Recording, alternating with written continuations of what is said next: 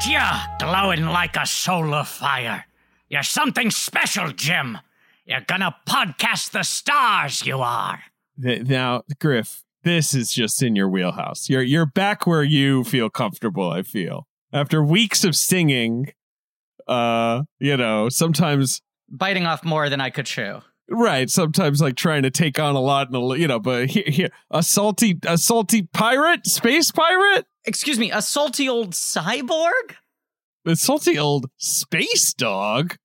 Literally. I mean, he's like a dog alien, right? He's like a cyborg dog alien. It's unclear. Was actually trying to figure that out. Yes. What is he supposed to be? I think he's sort of supposed to be the same species as Doppler, because if you look, the design is so weird it's hard to tell, but he's got little like dog ears poking out from under his bandana. He does. And his nose kind of has a little brownishness at the tip. It looks a little like a dog nose. Yeah, he could be like a Doberman, right? Like a sort of a big droopy dog or something. I don't know. But it's tough because he's also very fat. He's a big boy. And he's a cyborg. And those become the two defining characteristics in a way. He's got robot bits. He's got row bits, literally. Some of his bits are row. Yeah. Now listen to me, Blank Check. You got the makings of greatness in you. But you got to take the helm and chart your own course. I agree, John. 6 years in, it's just the makings of greatness. The makings of greatness. Wait, what about, it's such a bizarre casting choice, too. Brian Murray as John Silver? But yeah, you got Brian Murray, who's like a South African theater actor who has like 5 movie credits total, like barely worked on camera, worked very little on TV, got a number of Tony nominations in his lifetime, and they're just like, you're the linchpin of this entire movie. Yeah, he's got great. It's a great performance. He's very good. That must be why, right? Like, he must have just come in and knocked their socks off or something. But he's got 2 video games to his credit, though. Treasure Planet. Mm-hmm. And I just looked this up. The other one's called, like, Treasure Planet Race to Halcyon or something. Battle at Procyon, whatever that is. It's got skirmishes, epic 3D ship battles. Right. It's 5 years later when Jim is an admiral, and it's a fucking ship battle game. Sounds pretty good. Yeah. Folks, this is a podcast about filmographies, directors who have massive success early on in their career and give us a blank checks, make whatever crazy passion projects they want. Sometimes those checks clear, and sometimes they bounce, baby. And of course, the podcast is called Blank Check with Griffin and David. I'm Griffin. I'm David. You went from a different angle, but that's okay. You went through a portal or something. It wasn't deliberate. It was an accidental temporal pincer movement. Right. You just got so excited to explain the premise of our show. I did. Also, my brain is perpetually in a turnstile these days. Doing great. But this is a miniseries on the films of Musker and Clements, the Disney directors. Their career works as a pretty good microcosm of the rise and fall and rise again of the Disney Renaissance. And this is the reason why they have a narrative that felt like it could fit into this podcast. Now, the other Disney directors do. As much as all the Disney guys at this time period were kind of company men, and it's hard to totally separate what their individual styles are, this was such a passion project, such a blank check movie, and such a bounce. And then they get to sort of redeem themselves twice after this. It gave it such a nice shape as a miniseries. This is the Valley, and it's a good Valley. Yeah, and we've mentioned Trousdale and Wise, right? Because they have Atlantis, which I guess, but they only have 3 movies. They have Beauty and Beast, Hunchback, and Atlantis. So it's a little less of an arc.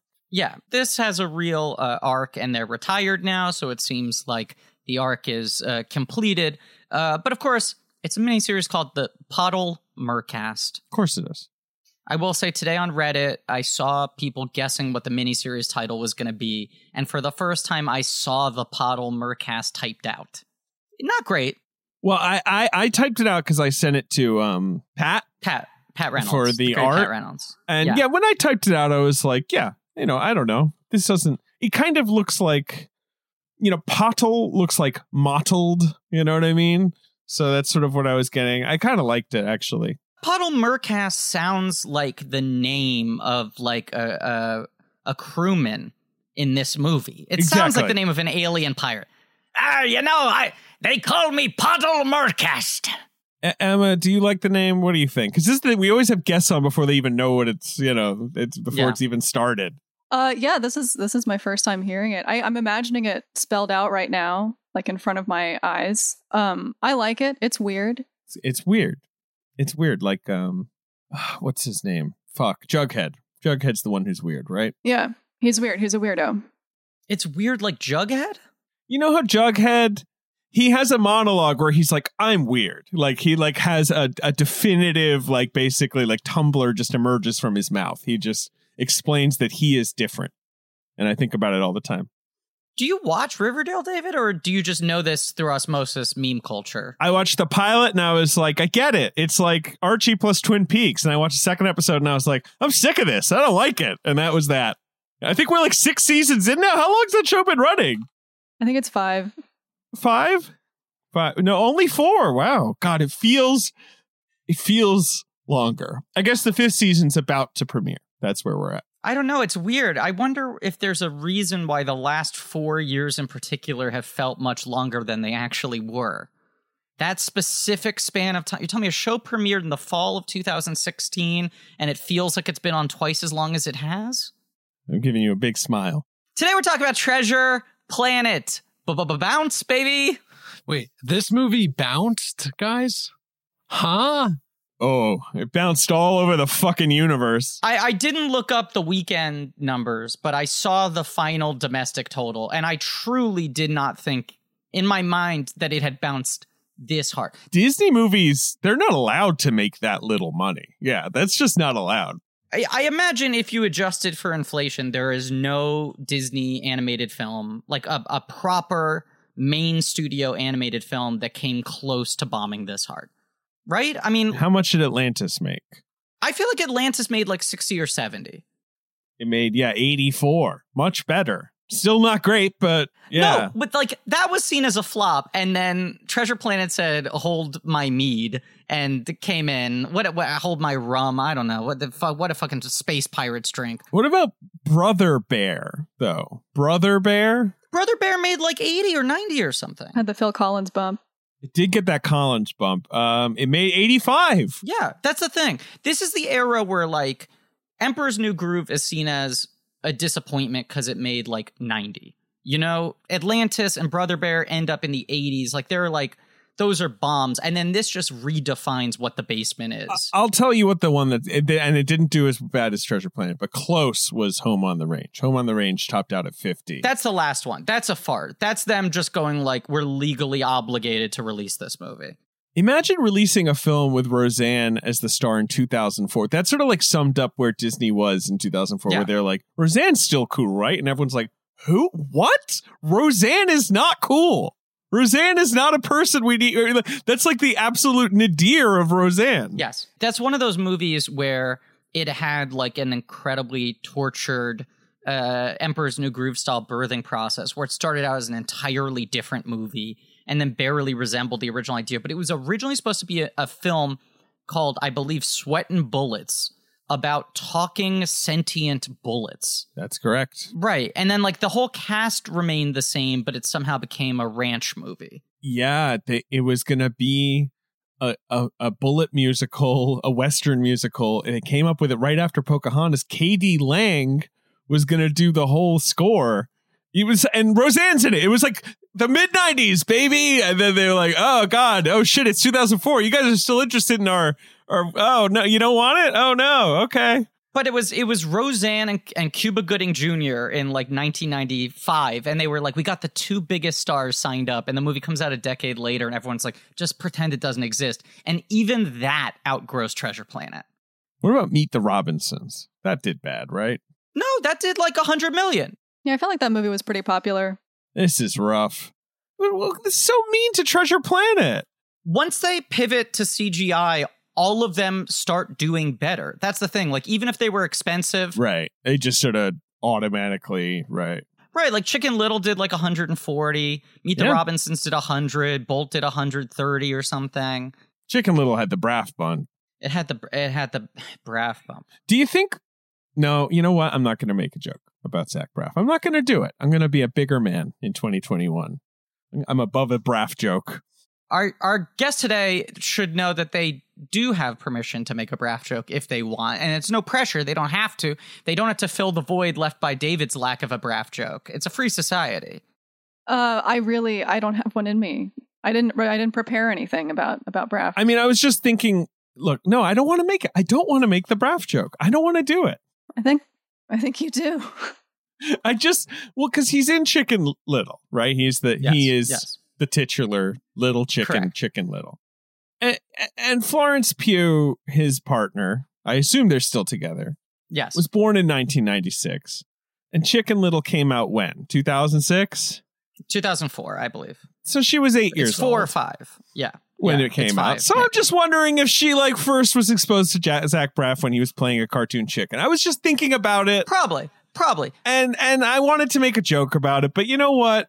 I'm sure they're happy together in their nice house with their big kitchen. I think the way that Sexy Fox Robin Hood was a real eye-opening film for a lot of young children, I think Florence Pugh had her sexual awakening watching Chicken Little as an 8-year-old. And see, this is the kind of joke I didn't want to make, and I brought it on this podcast. It's been made now. Florence Pugh God became damn. a woman when she saw Chicken Little. No. All right. Okay. And she all did. out. I don't have to tell Cut it ya. all out. Keep it in and double it. Gary Marshall is the second lead. He plays Buck Cluck. Yeah, it's a weird fucking movie. Patrick Stewart's the villain. Do you know what the plot of the Chicken Little movie is? The sky is falling. Okay, right. So that we all know Chicken Little, the sky is Emma, falling. did you see this movie? Just FYI. I feel like I did. Isn't it like Aliens? Yes, thank you, Emma. The premise of the movie, the hook to the movie is Chicken Little says the sky is falling. Everyone says he's a liar and he's wrong. He doesn't understand. It turns out, in fact... Classic Chicken Little situation. Right. It turns out, in fact, there are aliens who have created like a weird video screen in the sky to make it look like they're not about to invade the planet. And one of the tiles of that video screen is what fell out and hit Chicken Little in the head. And so he's the only person trying to warn people about an oncoming alien invasion. There you go. That sounds like a good movie. The logical modern retelling of the Chicken Little story. Right. It's like War of the Worlds combined with the Truman Show, Mhm. starring a chicken. I'm just trying to imagine Bob Iger, at Show West being like, so we thought, what's the 21st century Chicken Little story, right? And then he advances a slide or something, Sure. that's just how it sounds to me. But you also have to remember that's one of the ones that he kind of inherited. They were like, so you guys are making a... I didn't mean to shiv Iger. I was just sort of thinking any Disney CEO, insert Disney CEO here.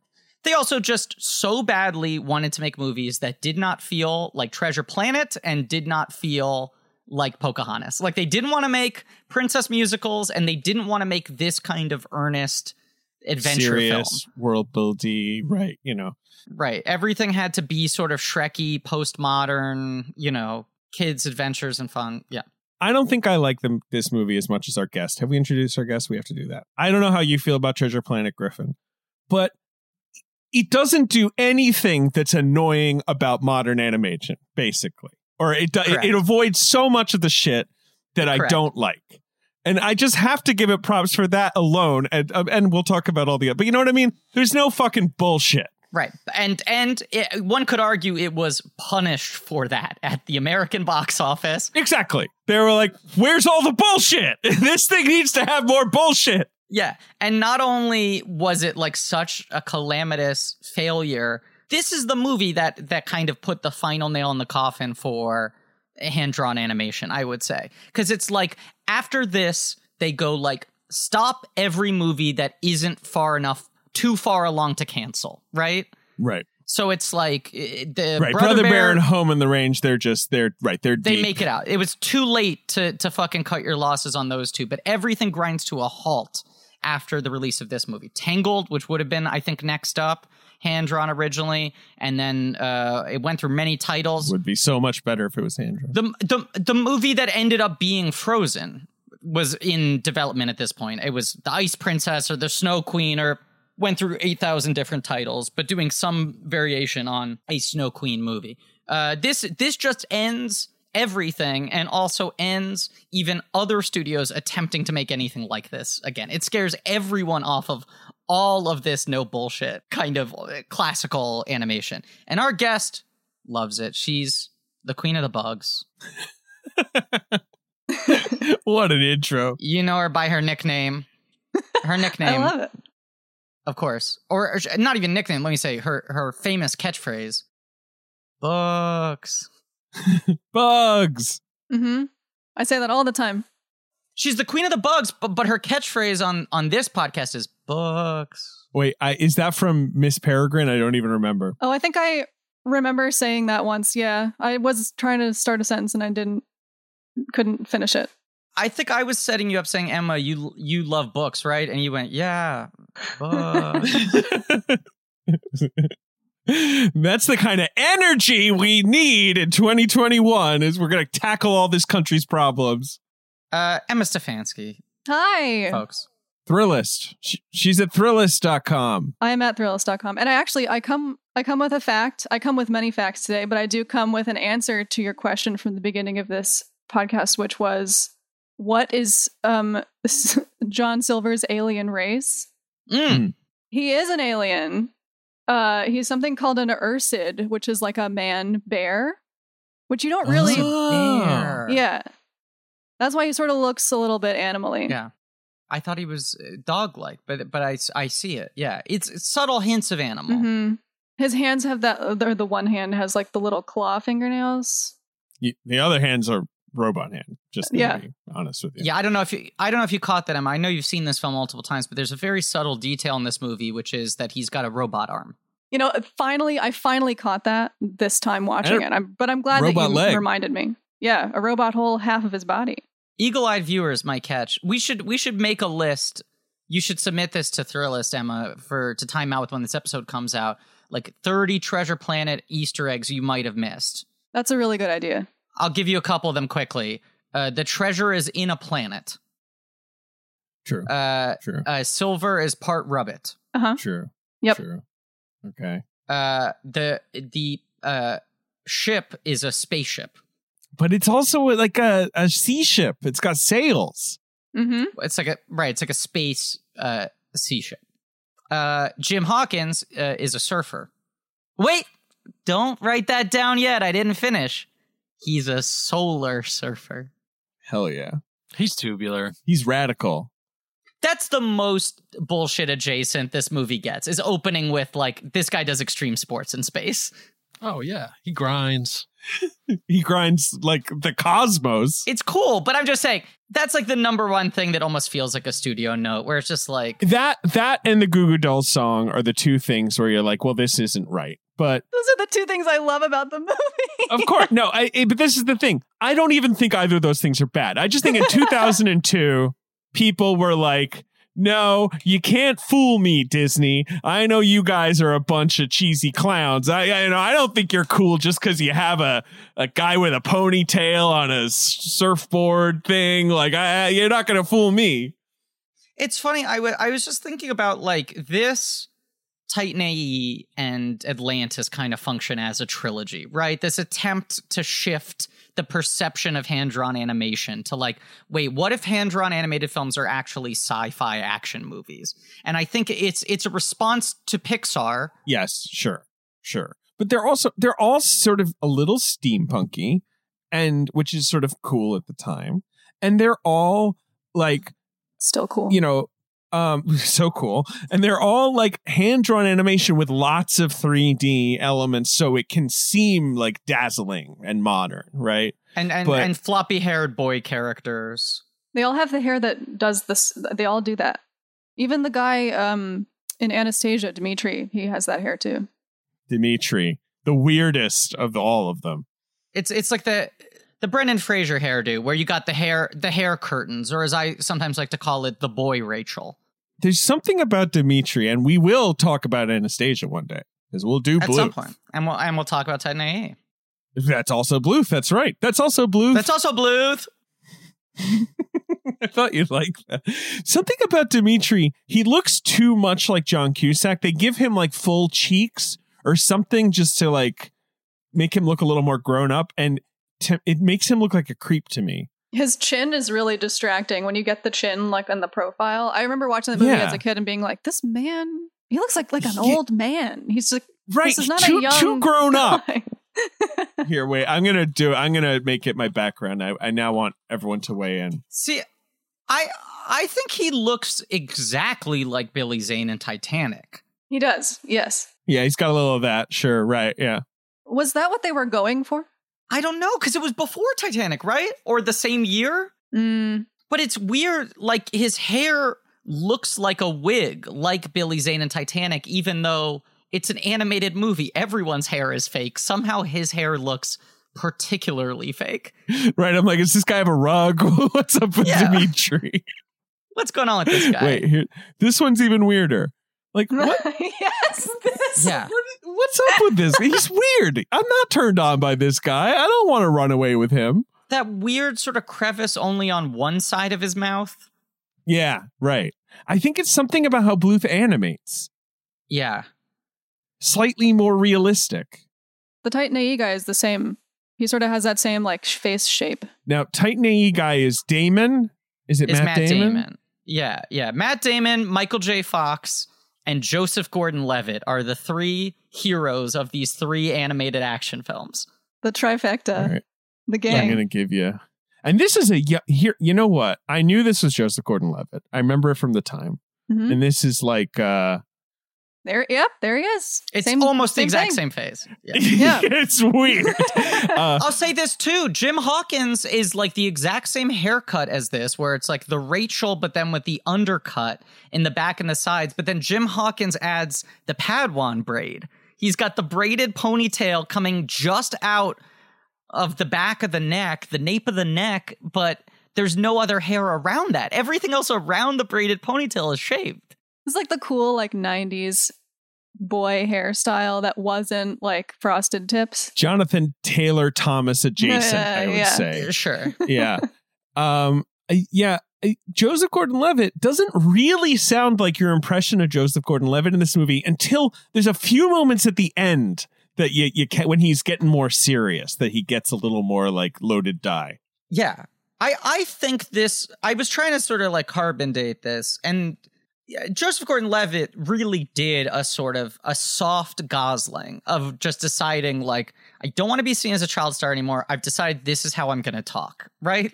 Like he sort of did a complete vocal change. Agreed. Because I think he was such, like he wasn't like a child superstar, but he was a very visible child star. He was in a lot of stuff. He was on fucking primetime television for the better part of a decade. He was like known, and he was very squeaky voiced, which is how he sounds in this. Like he sounded more like me, where he's just like, come on, Silver. Right. You know, like there's almost like a Michael J. Fox kind of thing there.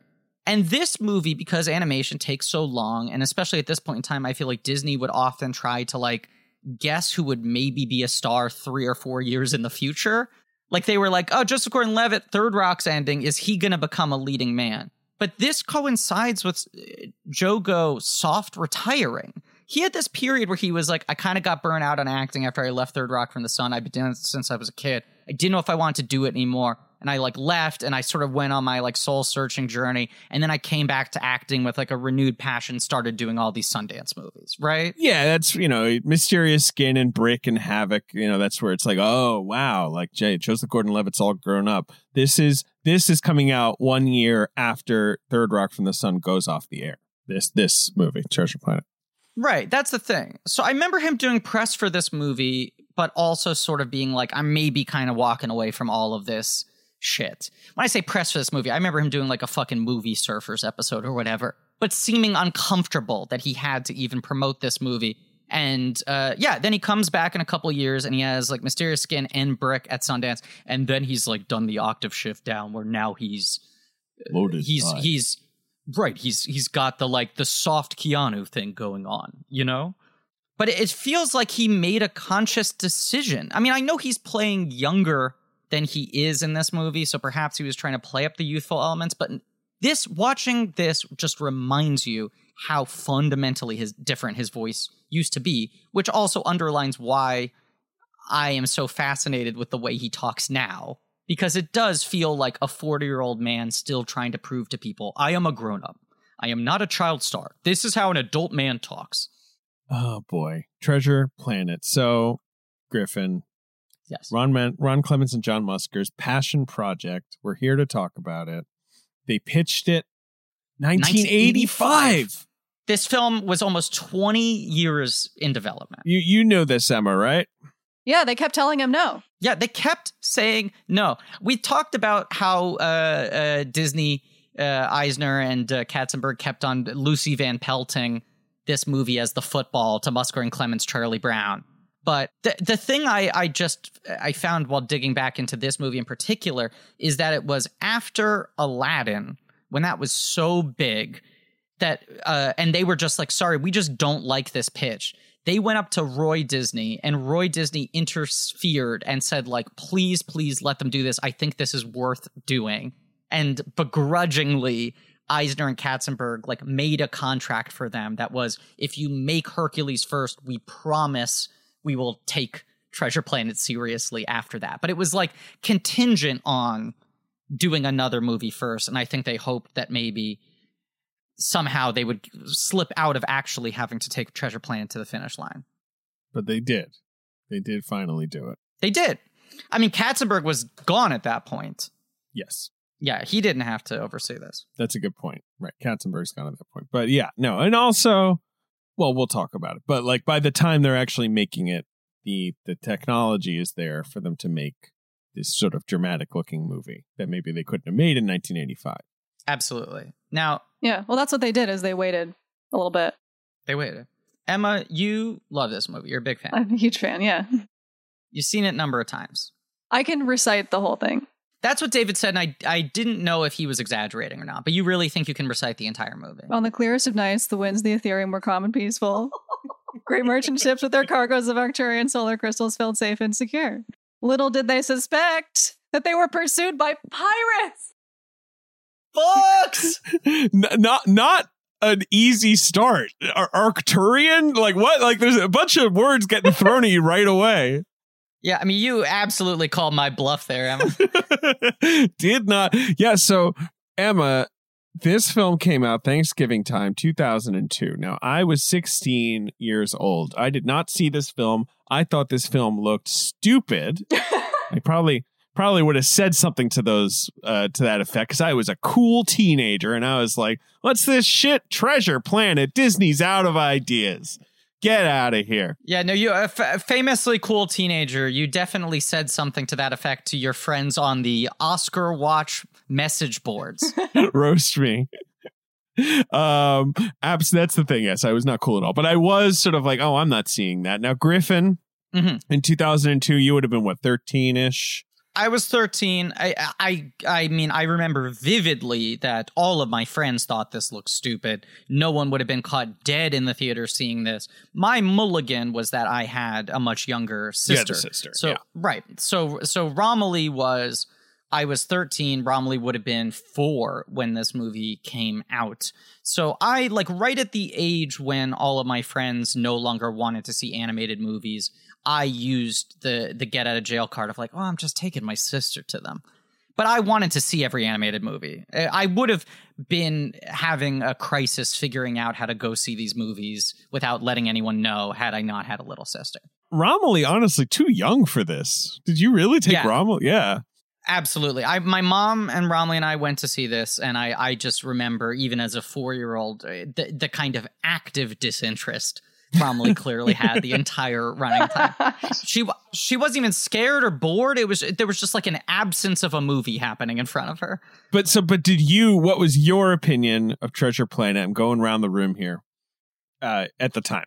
I was still a big animation nerd, but sort of trying to hide it from my friends to a degree. And I knew somewhat about the legacy for this movie. And I also think I wanted this shift to work. I liked the idea of, oh my God, what if hand-drawn animation can reclassify itself as fucking sci-fi action movies? Then will they be cool to see again? Do I not have to give up on this? And the first two had not really worked, right? Right, Titan A and the other one we were just talking about. Yep. Atlantis. Yep. Yeah. Which, I mean, actually ends up being the most successful of the three of these movies. But Treasure Planet had this like amazing teaser trailer. It had a teaser trailer where it used John Williams' score from Far and Away, and it has like almost no dialogue in it. And it's just kind of the best money shots of the ships and the surfing and all that sort of shit. And it felt really epic. And I was like, oh, they might pull this off. Like they might actually make this movie seem cool to teenagers. And then by the time it came out, you had like a trailer with fucking floppy, dog-eared David Hyde Pierce alien. I was like, I am never convincing any friend of mine to go see this. It is done. But I guess at least it will probably be a hit with families. And then I just remember going to see it with Romley and my mother, Thanksgiving weekend probably. We saw it at the 2nd Avenue and 12th Street Theater, which for those of you who don't know, don't live in New York City, it's this independent multiplex that has one incredible like old movie palace screen. It looks like a synagogue. It's this beautiful giant temple. Yes. You can look it up, City Cinemas, 2nd Avenue and 12th Street, and see pictures of it. It looks like an opera hall, and any movie seen at that screen opening weekend tended to feel even more epic. And I just remember going to see it and there being 3 other people in the theater and being like, this movie is so radically uncool, and I kind of liked it. I didn't love it. I would have loved to have loved it. I respected it a lot. And for the last 20 years, I've never revisited, but I've always gone like, if I watched that today, would I think this is a secret masterpiece? It's one of the reasons I so badly wanted to do Musker and Clements. And I feel pretty much exactly the same as I did in theaters. You liked it, but didn't leave. Sure. Okay. Now, Ben, I'm assuming you did not see the film in theaters, despite it having Ben energy. No, I did not. I was 17 years old. This was the furthest from my mind possible. Yeah, I mean, you're right. As we were talking off mic, just a lot of Ben things in this movie. Oh, absolutely. So many things. Yeah, I mean, I just saw this for the first time a few mere hours ago, and I'm excited to get into all the details because there's some really fucking fun space dog pirate ass shady characters, man. It's a little shady. Yeah. Emma's pumping her fist, Arsenio Hall audience style. Yep. I did have the thought watching this movie like 30 minutes in, if this exact same script was done in 2002 as like a live action movie directed by Stephen Sommers, it would have been a hit. I was literally going to say not exactly that same thing, but like could be translated easily to live action. This is that kind of thing. Yeah, and I think it would have worked. I think it Ben would have absolutely have gone to see this in theaters if it were live action, right? If this movie had the same visual aesthetic but was done with 2002 era CGI, definitely. You would have gone like, oh, that looks cool. It's fucking space pirates. And the fact that it was like a Disney movie just it killed both audiences at the same time. Like anyone who liked Disney was like, this doesn't look like what I like about Disney. And anyone who wanted to see a fucking salty space pirate movie was like, why are they all adorable? Right. All right. Now, so Emma, you're the star here in terms of seeing Treasure Planet. But did you see it in theaters in 2002?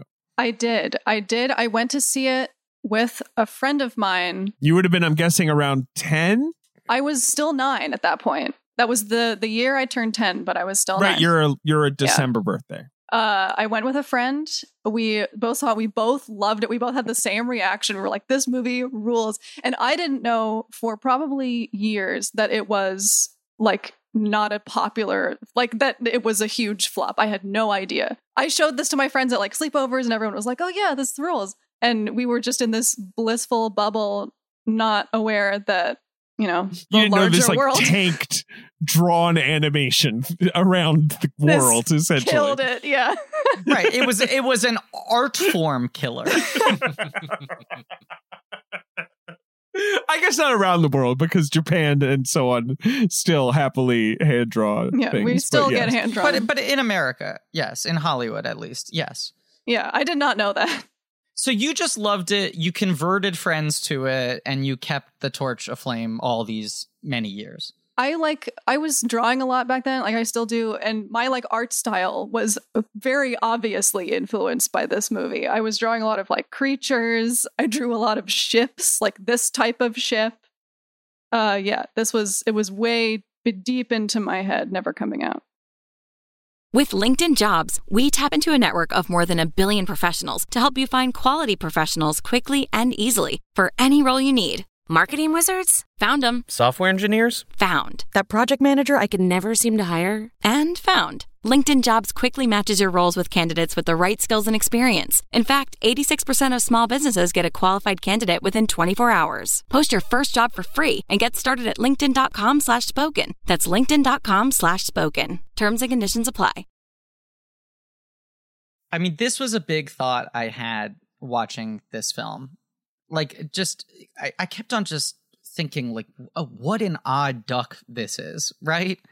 Like, just what an obviously, like, everything I like about it is directly tied to why it could not find an audience in 2002, why it just landed with a thud.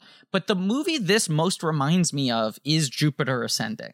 Yeah. Jupiter Ascending, I think it's why I've always said that movie, like, hit people the wrong way, is that, like, people were like, oh, it's a fucking cool-ass Wachowski space movie. And they were like, no, it's, like, secretly a Disney movie. Like, we're making a Disney movie with fucking animal aliens and, like, bobbly gold spaceships and shit. And this movie feels like the same kind of thing.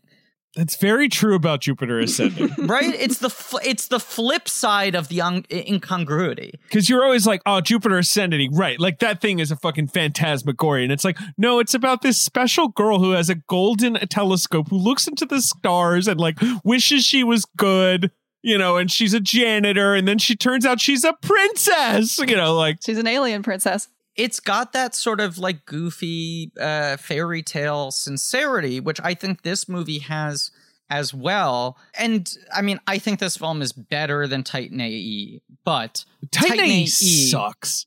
Yeah, no, I agree. I know you agree. I'm just so annoyed because I rewatched it, I don't know, in the last couple years, and I was like, come on, surely this is good. And it's such a stinker, and I don't even know why. I'll say whenever we do Don Bluth and whenever we do Titan AE, Ben Edlund has one of the 3 screenwriting credits on that movie, and I want to have him on the episode to talk about whatever the weird process of that movie was, because I think he's alluded to it at times to me, and it sounds like it was a very weird development. That movie is not good, but my point I was going to say is, that movie does a better job of affecting a sort of hollow badass attitude, right? Like really trying to go like, this is not for kids. It's PG-13. I forget who does the song for that movie, but there's a similar kind of like Goo Goo Dolls adjacent song. Oh, it's a fucking I'm in over my head. It's lit, my friend. It's lit.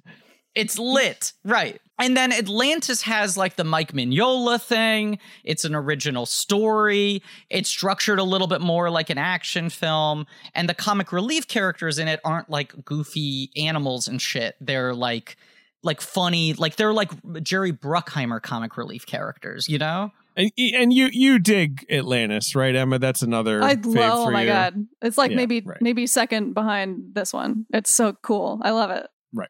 But there's just nothing badass about this movie, which is what's so refreshing about watching it, but it was just fucking doomed. If you just think about like not just the Pixar movement, but Shrek is the year before this, right? Yeah. So Shrek has just fucking folded the entire Disney kingdom like laundry. Like whatever chance there was of a teenage boy still being talked into seeing a Disney movie, Shrek just made everyone go like, oh yeah, no, that stuff's stupid, right?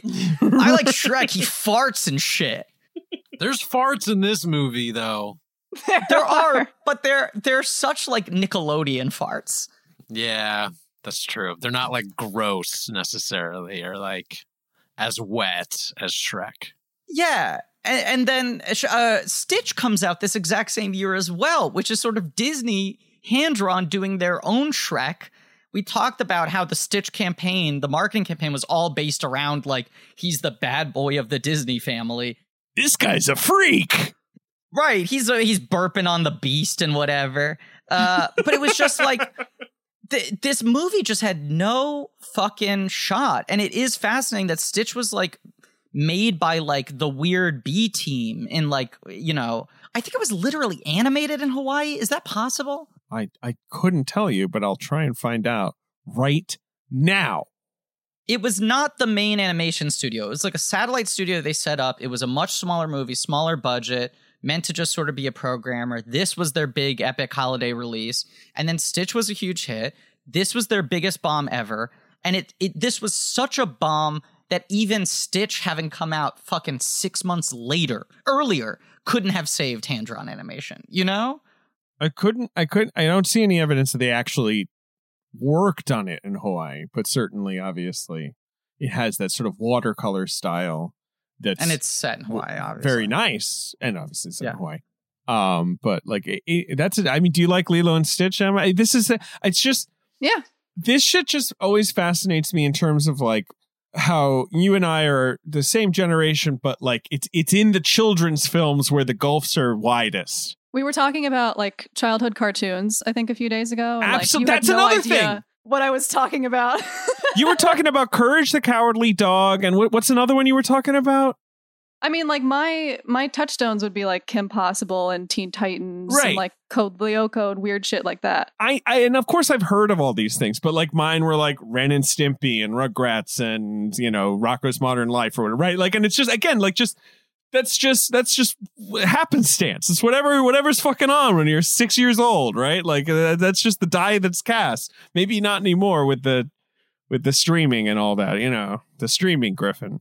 But I also feel like this is maybe the Disney movie with the least nostalgia around it, considering that the internet is now like fucking 20% Disney nostalgia, right? Like that's 20% of all content on the internet. There's no princess, which is an issue, right? Because Disney turns the princesses into like a linked universe somehow.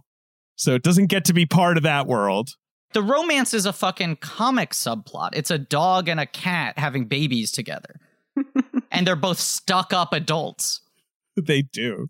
Stuck-up adults voiced by great actors. I just typed Treasure Planet into Tumblr, though, and I got some stuff.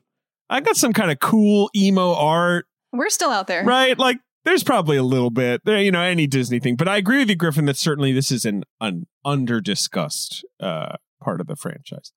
Really, though, all Jack Hawkins, which here I'm gonna make it my background, guys. This is exciting. Are you excited for this? Oh no, this one I really like. It's not. No, come on. There's a reason I don't look this shit up. Fuck! It doesn't. It doesn't he's work. wearing a sweater, but it's god. Here, I'll just link you to it. You know who Jack Hawkins also looks like, Griffin? Jim Hawkins. Sorry, not Jack Hawkins. Do you know who he looks like, though, Griffin? Who? The guy from How to Train Your Dragon as well also has that energy. Oh, Hiccup? You know, like the hair and the... Okay, now, Griffin, you've got this fucking disgusting Madame Tussauds doll, and I'm realizing what the problem with it is that the eyes are at cartoon size. Yes. And on a mannequin that just looks insane.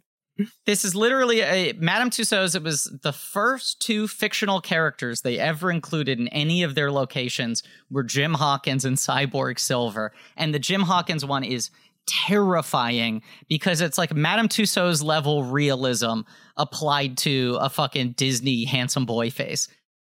He looks like he has like pores in his skin even. Yes, he must. I mean, he's got rooted eyebrows and hair and like... Yeah, realistic teeth and shit. It's terrifying. But yeah, no, it's... I just think I even see more online nostalgia for Atlantis. And I also think it's notable that I have never once heard even a whisper of them remaking this. And the Atlantis rumors continue to go like, oh, Disney wants to do it with Tom Holland. Whether that's true or not, those rumors circulate. I have not heard a murmur about doing this one again. It feels like the one that they're not even going to touch. It's because it's perfect the way that it is. It's because it's perfect the way it is. Is that why Tom Holland is popular? Because I know I like Tom Holland. I enjoy the work of him, but also he looks like the boy we're talking about. Like every single, like Treasure Planet, Atlantis, Titan A. He just looks like that. That's just what he is. And he's got the voice. Like he said, oh, come on, a Treasure Planet? Come on, what are you talking about, guys? You want me to do a lip sync? Oh, I guess so. I guess I'll do it to Rihanna's Umbrella. That's the thing. He's just fan casted as everything now. Every little guy. Right. People want him to play fucking Link. They want him to play Milo. Of course they do. In Atlantis. They want him to play every boy. Yeah. He has a very androgynously handsome boy face, I think is the appeal. It's not a Timothée Chalamet situation where he's all angles and shit. Tom is very round. Yeah, he does have a nice round face. You want to give him a little pinch. He's cute. And his American accent is good, but it sounds like a cartoon character. He speaks like a cartoon American boy. No, but he sounds like a tugboat. That's your old thing, Griffin. Oh, my thing was, but I was using that in a pejorative way. I said that Orlando Bloom in Elizabethtown sounds like a talking train who teaches you how to read. Do you know what this is? A cat. That's right. Someone that an adult, if they just hear the tones, will be like, oh God, he's talking again. He picked up the book that talks. Oh God. Fuck, it's Orlando the train again.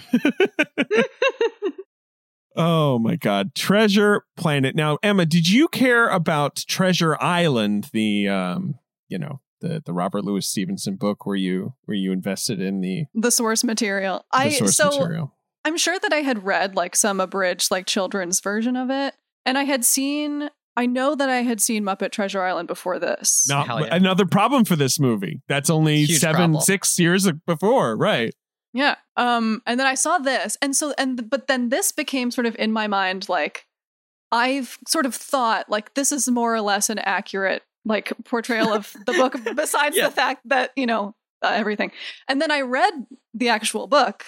And was this is different. I sort of felt a little bit separated from it just by the fact that I had seen this movie and had that notion in my head this whole time. And then I read the book and was I don't know if I like this as much. Right. The skeleton of the plot is basically the same. There's the Captain Flint and there's Ben Gunn is right. Yeah, But yeah, no, it's not that similar. I mean, there's for one, and you guys may not realize this because it's a subtle difference, but this film is set in outer space. Yeah, right. The entire treasure's a planet. Griff, do you like Muppet Treasure Island, Griffin? I know that. I love Muppet Treasure Island. That's why I was going to ask Emma Books Stefanski. Do you think Muppet Treasure Island is more faithful as an adaptation than this? Yeah. It might be, right? I think it is, because I think the most of the characters are the same. Right. This one kind of takes out a lot. Right. Because the David I. Pierce character, Droopy Dog or whatever his name is Squire Trelawney, and he's the other guy, right? Mm-hmm. Right. Yeah. Yes, Fozzie and Bunsen Honeydew or whatever. He's a combination. He's a Bunsen and a Fozzie, right? He's called Dr. Doppler, which is a cool name. Not a cool guy, though. He's kind of cool. I don't know if he's kind of cool. I think he's sweet and he's funny. I don't think we can use the word cool. I like this movie, Emma. I'm here for the defense. I don't think we can use the word cool. Definitely not. This is, of course, the golden age of David Hyde Pierce voice performances, starting with A Bug's Life, right? You've got Osmosis Jones, of course. You've got this. You've got Hellboy.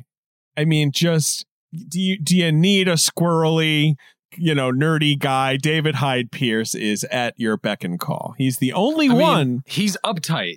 That's his type. Right? My man is uptight. I love David Hyde Pierce so much. He is the true definition of when's he bad. He is never bad. Yeah. No, you're right. You're absolutely right. He's so fucking good. Sideshow Cecil Terwilliger. I feel like you left that off the list of his important late 90s. Incredible, though. Voiceover run. And we have to. Right. We must respect. Absolutely right. Yes. But there's an early moment early on in this film. I was just trying to clock as I was watching it. I was remembering the feeling in the theater of being I would never be able to convince any of my friends to stay in the theater right now if I was seeing this with other 13-year-olds. Sure. they would walk out. That's what you're thinking. They'd be like, we're out of here.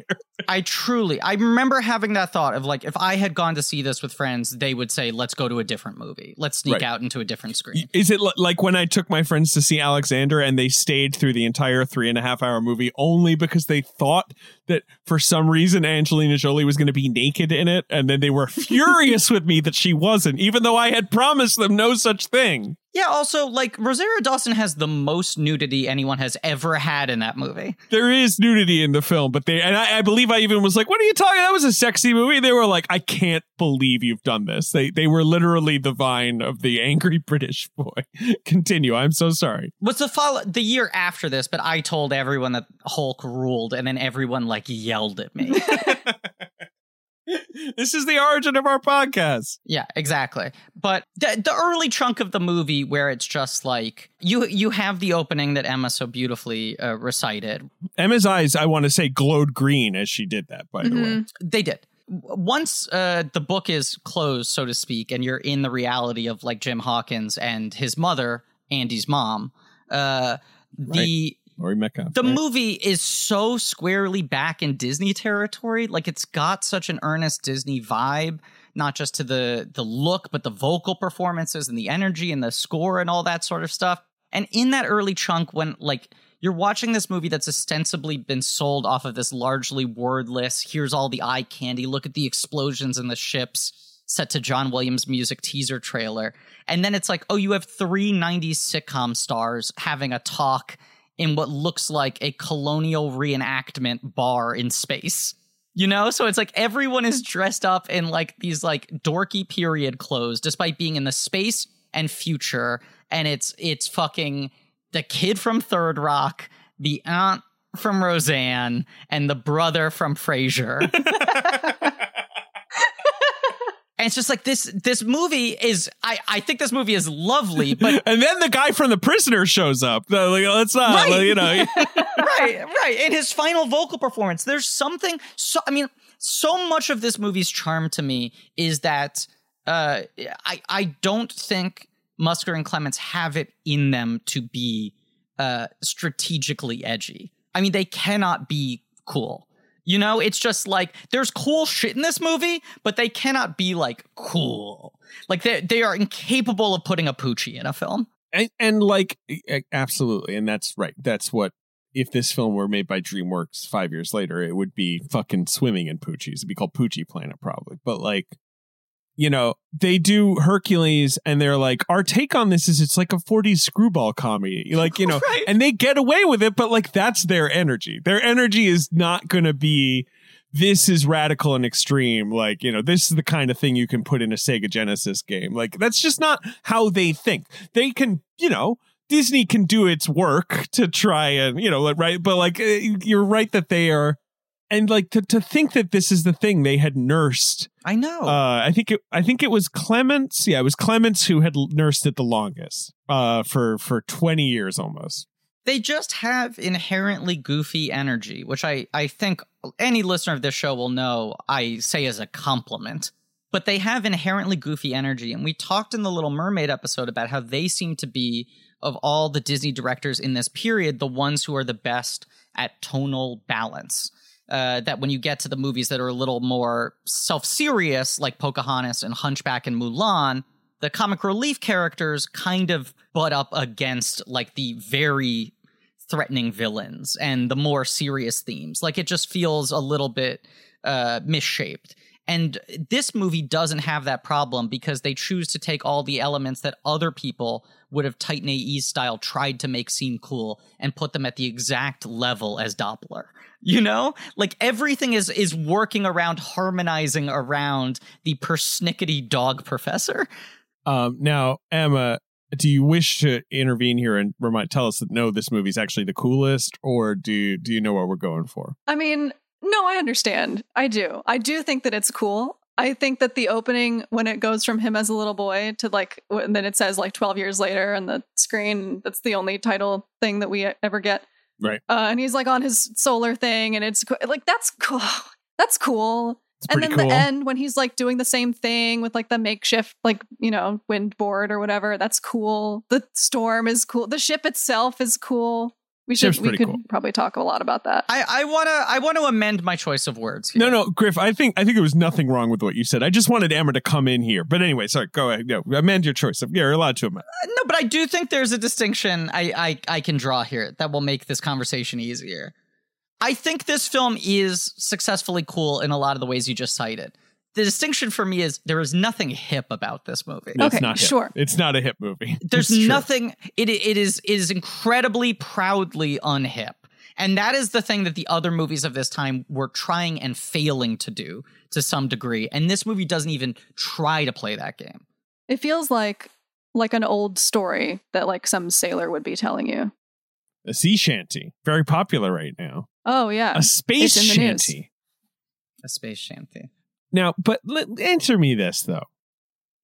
Okay? Is everyone ready? Mhm. Yeah. Okay, they're in these ships. They got sails, but they're out in the open. They're in space. How are they breathing? There's an answer to this. There's an answer. Okay. I was wondering this too. Okay, please, go ahead. I was like, rope in space? I don't know. I'm not sure about that. It's not really explained, and the word only appears once, and it's in the intro. It's like the fourth or fifth word in the entire movie. But they sail through this thing in space called the Ethereum, which is like these paths of air, of atmosphere that like traverse space. And this is how they get around from planet to planet, is like they find air. So that's how they can be on a deck breathing without like a suit. All I needed to hear. I love it because one, that makes it like a skill, right? You got to navigate, right? These eddies. You need all those weird little maps and shit. And two, that's way better than like, oh, it has like a force field you can't see, which would be the boring answer, right? That's like the shitty answer. That's way cooler. This movie got an extra star from you saying that. Thank you. It is such a fascinating choice that I deeply respect, that they're like, no, it's just a pirate ship in space. Right, exactly. Like they, as Ben said, it still seems to be largely constructed out of wood. Yep. It has ropes. There aren't lasers. There isn't a dome over it. When they go into like the fucking cook's quarters, it looks incredibly rustic and shitty. Like it's just, this can fly in space. It's such a clear, like, it speaks to the dorky little boy in Musker and Clements each, that they're just like, why would we change the design? Pirate ships are cool. Yeah. Just put a pirate ship in the stars. The ship looks cool. Yeah. It does look cool. Ships are cool. I mean, the old sea ships are cool. I assume, Griff, you've heard, that there was the 70-30 law, right? Their sort of design philosophy was that everything should be 70% traditional, 30% sci-fi, right? Like never go too sci-fi, because then you're going to be on an Enterprise. You're going to have metal. You're going to have neon. You're going to have, right? Like then you'll just be a space movie, and that's not what we're going for here. And that makes sense to me. I like that guiding principle. They wanted it to be like warmer and like more welcoming, and not like all like metal and vacuum and scary. Like they wanted it to be sort of like an ocean movie without actually setting it in the ocean. It's also like 70% hand-drawn, 30% CGI. This is the closest one of these movies comes to being almost a straight hybrid, Because we talked about Musker and Clements really kind of pioneer the integration of CGI into hand-drawn, but it often was just for one character or for one sequence or for one element or something. And this has like 30% of Silver as a character is CGI. All his cyborg parts are CGI, down to even his eye is CGI at every moment. Love that eye. Working around hand-drawn, Ben is CGI, the ships are CGI. Some Wait, of the producer environments Ben are is CGI. CGI? This whole Producer Ben is time? This CGI. whole time. I'll say, I mean, people have been complaining that we've been forgetting the nicknames, but this one's a slam dunk. Your nickname for this is just BEN. That's true. That's your fucking Musker Clements nickname. Love it. Stands for Bioelectronic Navigator. It's a really interesting combination. It's a thing we've probably repeated to death over the course of doing these episodes, but as we're rewatching these movies, comparing them to the modern studio animation landscape, it's like, it's a bummer that hand-drawn was thrown out so entirely because there's so much potential in combining the two. And this one looks like particularly smooth in a way that a lot of older, and even like just a few years older animated movies that this did not. No. Yeah. Sure. There's just a really like carefully designed way that they did the motion in this. I guess probably to work with the fact that a lot of the background stuff was CG, so that it wouldn't look too like two different things trying to be one thing. This was far and away and still is the most expensive hand-drawn animated film in history. So aside from it just belly flopping at the box office, it was also the biggest spend Disney had ever done on one of these. $140 million in 2002. That's a lot of money. 140 20 years ago is pretty wild. It's the kind of treasure that a pirate would want. There's Can also everyone hear this me? thing. Is that did that yes, come through? yes. Okay, sorry. Absolutely.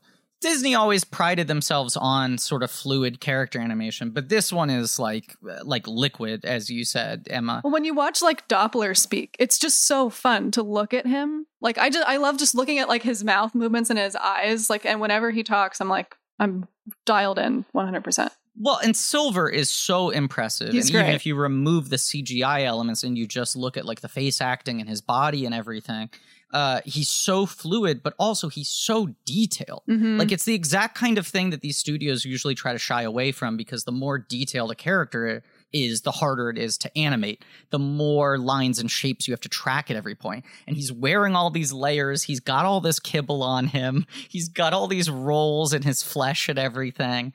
And his animation is unbelievable. And then you add the CGI pieces onto it. It's pretty stunning. That's the Glenn Keane job in this movie, unsurprisingly. Yes. Yeah. I read some interview where someone was like, that's like what Glenn Keane is like saying that Glenn Keane kind of has Long John Silver energy, which seems like fun. That seems like good energy. He's a fun guy. Just like a garrulous guy. It's one of the things that I think makes Long John Silver in all adaptations, in all versions, such a powerful kind of evergreen character, is that it really is hard to track his allegiances at any moment. And I think this movie does a particularly good job with that characterization, especially with the Brian Murray performance, but just where you genuinely question at every point in time whether or not he's being sincere. When he's being rough and rowdy, you question whether that's an act. And when he's being nice to Jim, you question whether that's an act. Well, he has that whole thing where he like right after he gives him the big talk, he's like, "Oh boy, I better like, toughen up. I don't want them to see this side of me." Right. There is, as much as he is genuinely a scary character, there is a genuine warmth and pathos to him. And I think this script does a really good job of underlining the emotional longing of how much he's committed himself to this goal of finding the treasure. It feels like they frontline more than the sort of greed of, I want all that treasure, the idea where it's just like, you don't understand what I've given up in pursuit of this fucking thing. He has a great line at the end. I know I'm moving ahead, but there's a great line where Jim is like, when they're running out of the exploding shit, and he's like, why did you come back? And he's like, oh, it's a lifelong obsession, I'll get over it. And then the ship comes and picks them up. I just think that's such a great moment. In the book, he knew Captain Flint, right? That was the whole thing. Yes. In this, obviously, that's not possible because it's hundreds of years. Right, because he's more of like a legendary pirate type. Right, but in the book, as far as it's been a long time, but yeah, he was like the quartermaster to Captain Flint or like that, and that's how he, and also, I mean, in the book, he's scarier. He's supposed to be like Flint's like, the man Flint feared, right? Like he's supposed to be more of a rival. And, the Muppets and the Disney, these sand him down a little bit. But there's that, like, there's just a father-son thing, right? Like that's like the sort of weird dynamic.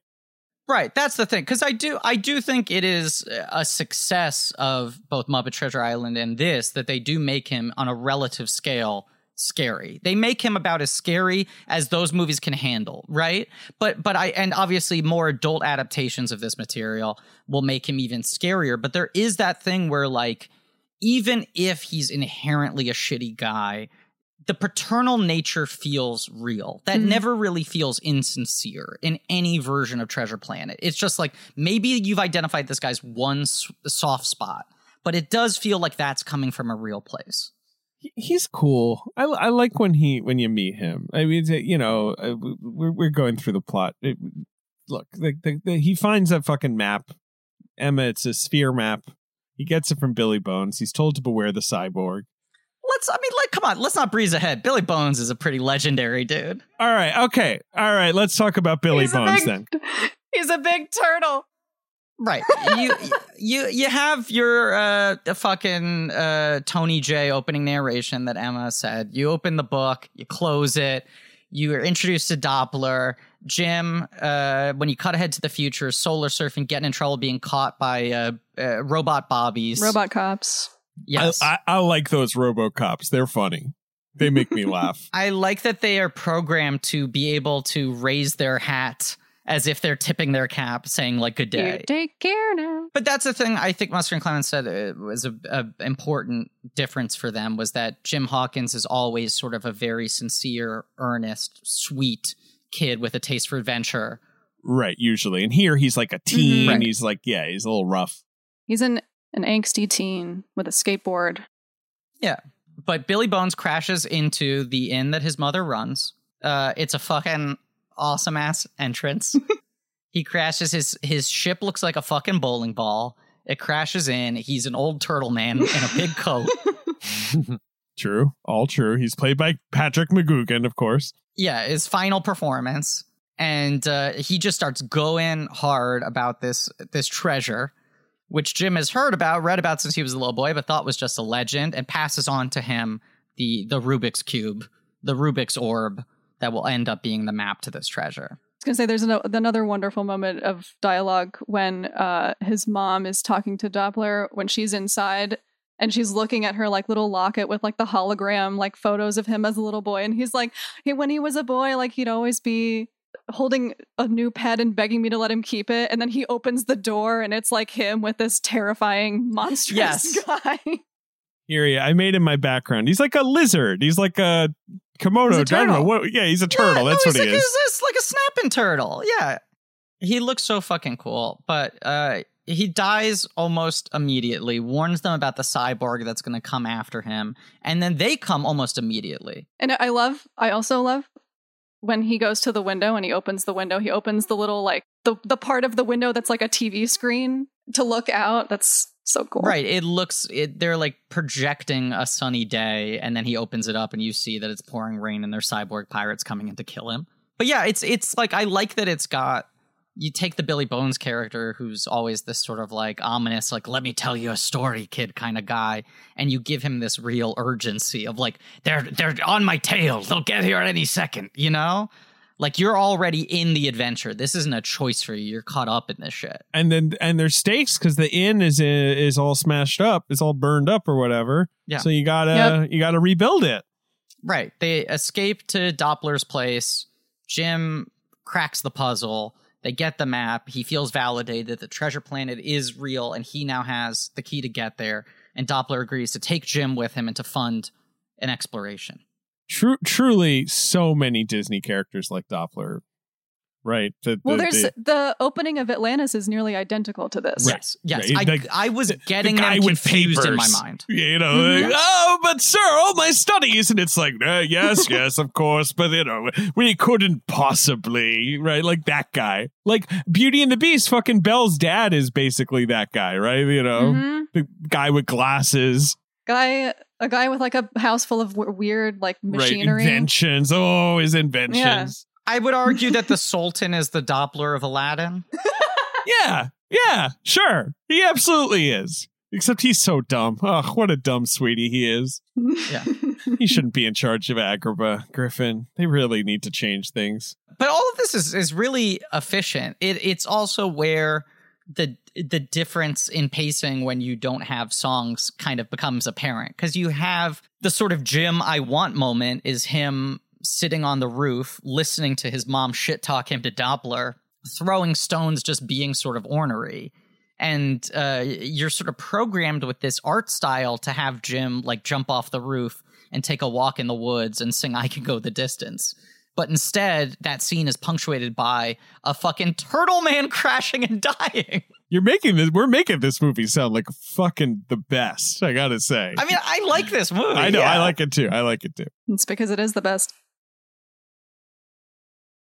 Okay, so they commissioned the RLS Legacy. This is the ship. Oh, first, you gotta mention the fact that the spaceport is the crescent moon that they've been seeing out the window this whole time. Very cool. Correction, Emma, you gotta mention that. I gotta mention it. I give you full reign to mention anything we're glossing over. There's That a lot is of very stuff. much your role in this episode. Griff, I feel like the teaser you were talking about opened with the crescent, Yes. and then we zoom in and we Yes. see that the crescent's like a spaceport, and that's cool. Love that. But yeah, they commissioned the ship, the RLS Legacy, named after RLS, Robert Louis Stevenson, right? That's the joke, Mhm. I assume. Yep. And you got Captain Amelia. You got Emma Thompson here. She's a cat lady. And you have Arrow, who's maybe my favorite character design in the movie. The Rock Man. So cool. Yeah. So cool. Played by Roscoe Lee Brown from Barney Miller. Dies in this movie. I know that Mr. Yeah. Arrow dies in the book. Like, I know that's Yeah. but like, how many Disney movies does a character who's not evil die like midway through? Yeah. And isn't a parent. Yeah, exactly. Right. You can lead off with a parent death thing, right? Yeah, but like, just in the middle of the movie, it's like, well, he's dead, and it's like, he is. We're not going to go get him. It's like, no, fell And off. it was Fell off the tragic. fucking. And it was tragic. It was tragic. It was sad. Because even like Muppet Treasure Island gets around that by having Arrow fake his death. Like they were like, we can't kill Sam the Eagle.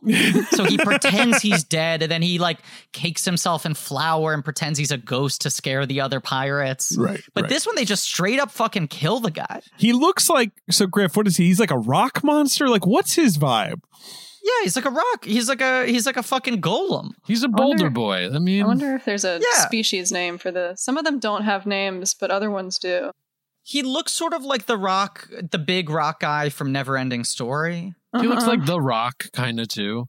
Yeah, or he looks like a rock.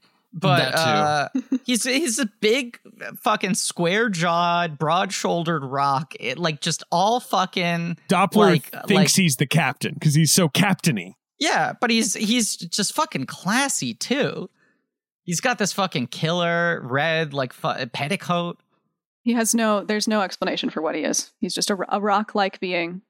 And he and the captain have had like they're friends. They've been together for a long time. So it sucks when he dies because then she's sad. I'm realizing that I probably like him so much because he's just a fancy version of the Thing from the Fantastic Four.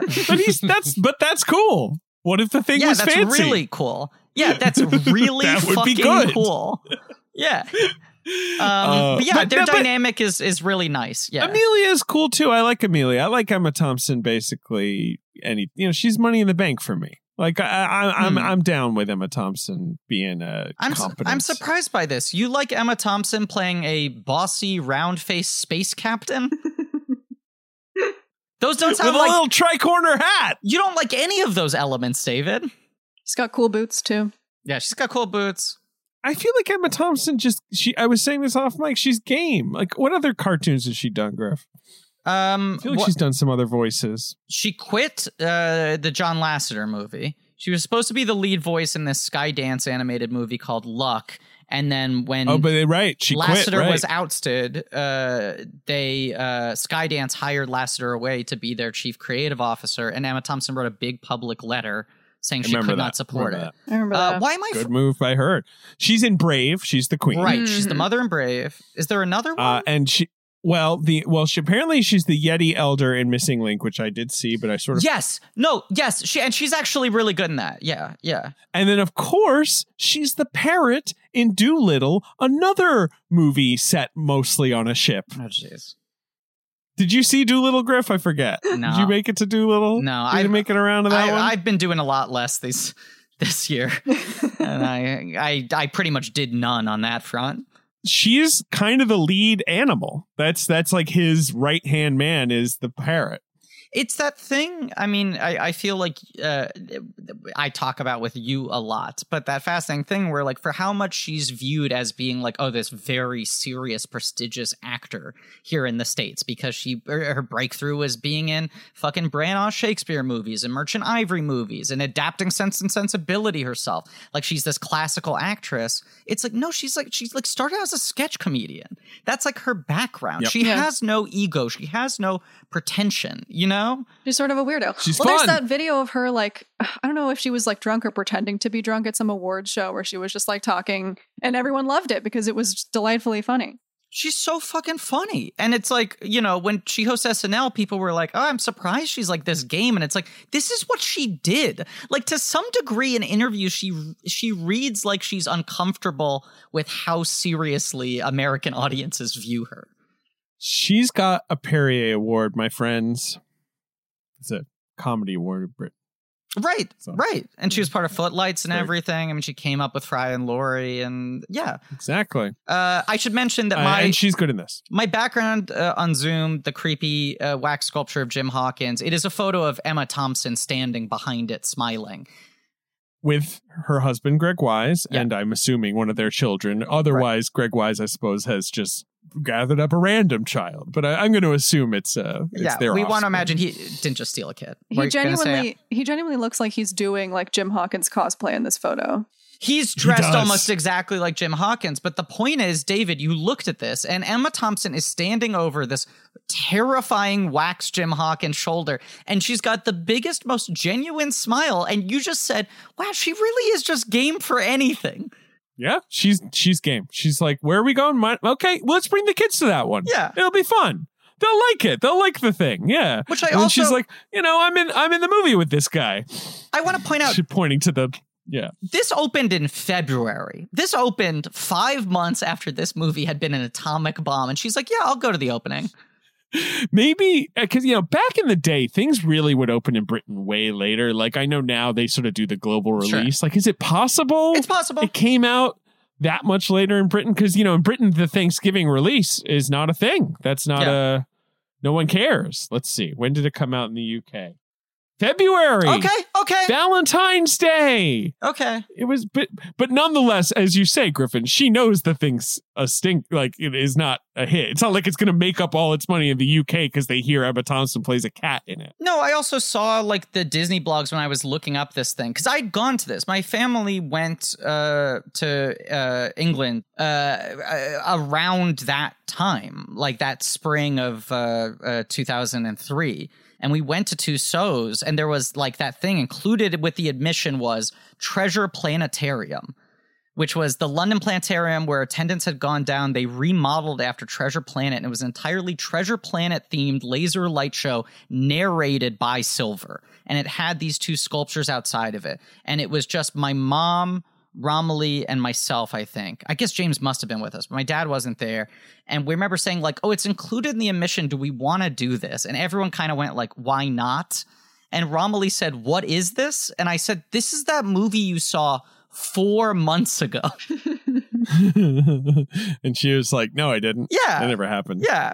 I didn't see no Treasure Planet. But it was so bizarre to be sitting there and have it treated like, oh, it's your favorite characters from Treasure Planet back again, living here. And it was just like, back in the States, we moved the fuck on from this movie. It's over, guys. Yeah. You stop trying to make fetch happen. It's not gonna happen. So I was looking at like old Disney blogs that were reporting on when this opened, and they said like, even though the movie had failed, the attendance ended up being pretty good on Treasure Planetarium because the film became a surprising hit in the UK after bombing in the US. And I was like, surprising hit. It grossed $10 million. I mean, I guess that's fine. Doesn't seem like a huge hit to me. No, it also just but, speaks to how much smaller international box office grosses were 20 years ago. Right. Yeah. I mean, I guess that's almost, that's not that far from its total American gross. So no. I guess that's something. But no, that's not that good. Anyway. Okay, so Treasure Planet. They're on the boat. Yeah. I'm jealous that I didn't get to see this Treasure Planetarium thing. I would have loved it. I feel like You would have loved it. I I'm probably going to see would've. if I can find like a YouTube video of it. So yeah, but we're on the boat. We meet a really important character. His name is Mr. Snuff. He speaks Flatuli. What is the language? Flatula. Flatula. Excuse me. Mm-hmm. And yeah, I mean, he's He's just got like noise. a lot of Yep. yeah. He's got a lot of sort of noses. What would you call these little things? He's got like a buttholes, like sticking out buttholes. Yeah. he's got like little. What do you even call them? They're almost like tentacles. It's like suction cup things. Yeah. But he can blow air through them, I guess. He looks like a big sea slug is what he looks like. He sure does. He's got little flesh horns, and the horns make toots, and the toots are farts, and that's how he talks. That's language. Ben, another one of your favorite character dynamics is represented in the crew of this ship. Big guy who's also a little guy. Hell yeah. Yep. You're a big fan of this, the Master Blaster, the Quado. The classic yes. Quado. This takes it a step further where it's guy whose head is a squid and then he talks out of his tummy. And there's kind of two separate people, but they mostly stack on top of each other. His body is a face, I guess, is how you'd put it, right? Right. What's that guy's name? His head's a body and his body's a face. His character names are Oxy and Moron. Just want to point that out. Oh, shit. Ben! Damn, that's a good fucking duo name, too. Fuck. Emma, do you have like action figures? I wish I or did. anything like I don't. I was actually looking up recently like how much it would be to like get them. And some of them are a little bit expensive, weirdly. Oh, you know what is expensive is the art book, the official art book. Sure. The cheapest one that I could find is $220. Jeez. they probably printed like 100 Yeah, there's of like those. 100 of them in the world. Like that's it. Right. And they'll never print them And then again. someone just rushed in and was like, what are you doing? Stop this. We're not gonna, no one's buying these. Print enough for the families of the crew and then we're done. Yep. Yes. Anyone else cool on the crew? Obviously, I love the introduction of Long John Silver where he's doing the cooking. I think that in so the way his good. arm works, I mean, that's the best. The way that you don't see it at first, and then he turns and he does like the little bow, and then you see everything is really cool. Excuse me, are we not going to talk about Scroop? Okay, please keep going. This is the energy I love. I mean, I feel like Emma is the one who should introduce us to the evil bug man. He's a big bug. Yes. He's a big Now bug. he's played by I looked it up by Michael Wincott. This is why I just wanted to shout out Michael Wincott, who I was rude about. We were shitting on. Was it the Alien Resurrection commentary where I'm like, there's 10 people who can give me what this guy's giving me. People were like, how dare you come from Michael Wincott, the legendary villain of The Crow? And I was $top. like, all right, sorry. Right, but in our defense, when we watch the movies on commentary, we have the sound on, but the volume is lower, and 90% of Michael Wincott's appeal is his voice. Yes. So we were just and looking. that's why he's mostly great at his bug. physical performance. Right. The man makes a good bug. He gives man good makes bug. a great bug. Yeah. Oh God, he's great. His voice is so scary. I was watching it. I watched it half on my TV, and then I switched to headphones for the last part because I just sort of wanted to have headphones on. My sound is not great in my apartment, and him talking is terrifying. Yeah. It does not feel like a vocal performance that belongs in a Disney movie. It's genuinely upsetting. Yeah, he's a little too scary. And also just there's just not a lot in this movie that's. I mean, yes, okay, you have the fart alien. I get, but like possibly because there's no songs, they're not cutting the energy, right? Like, so you're it's a little more PG, I guess, is how you'd put it, right? I assume this was a PG movie. I think he's the only member of the cast who kills somebody. Yeah.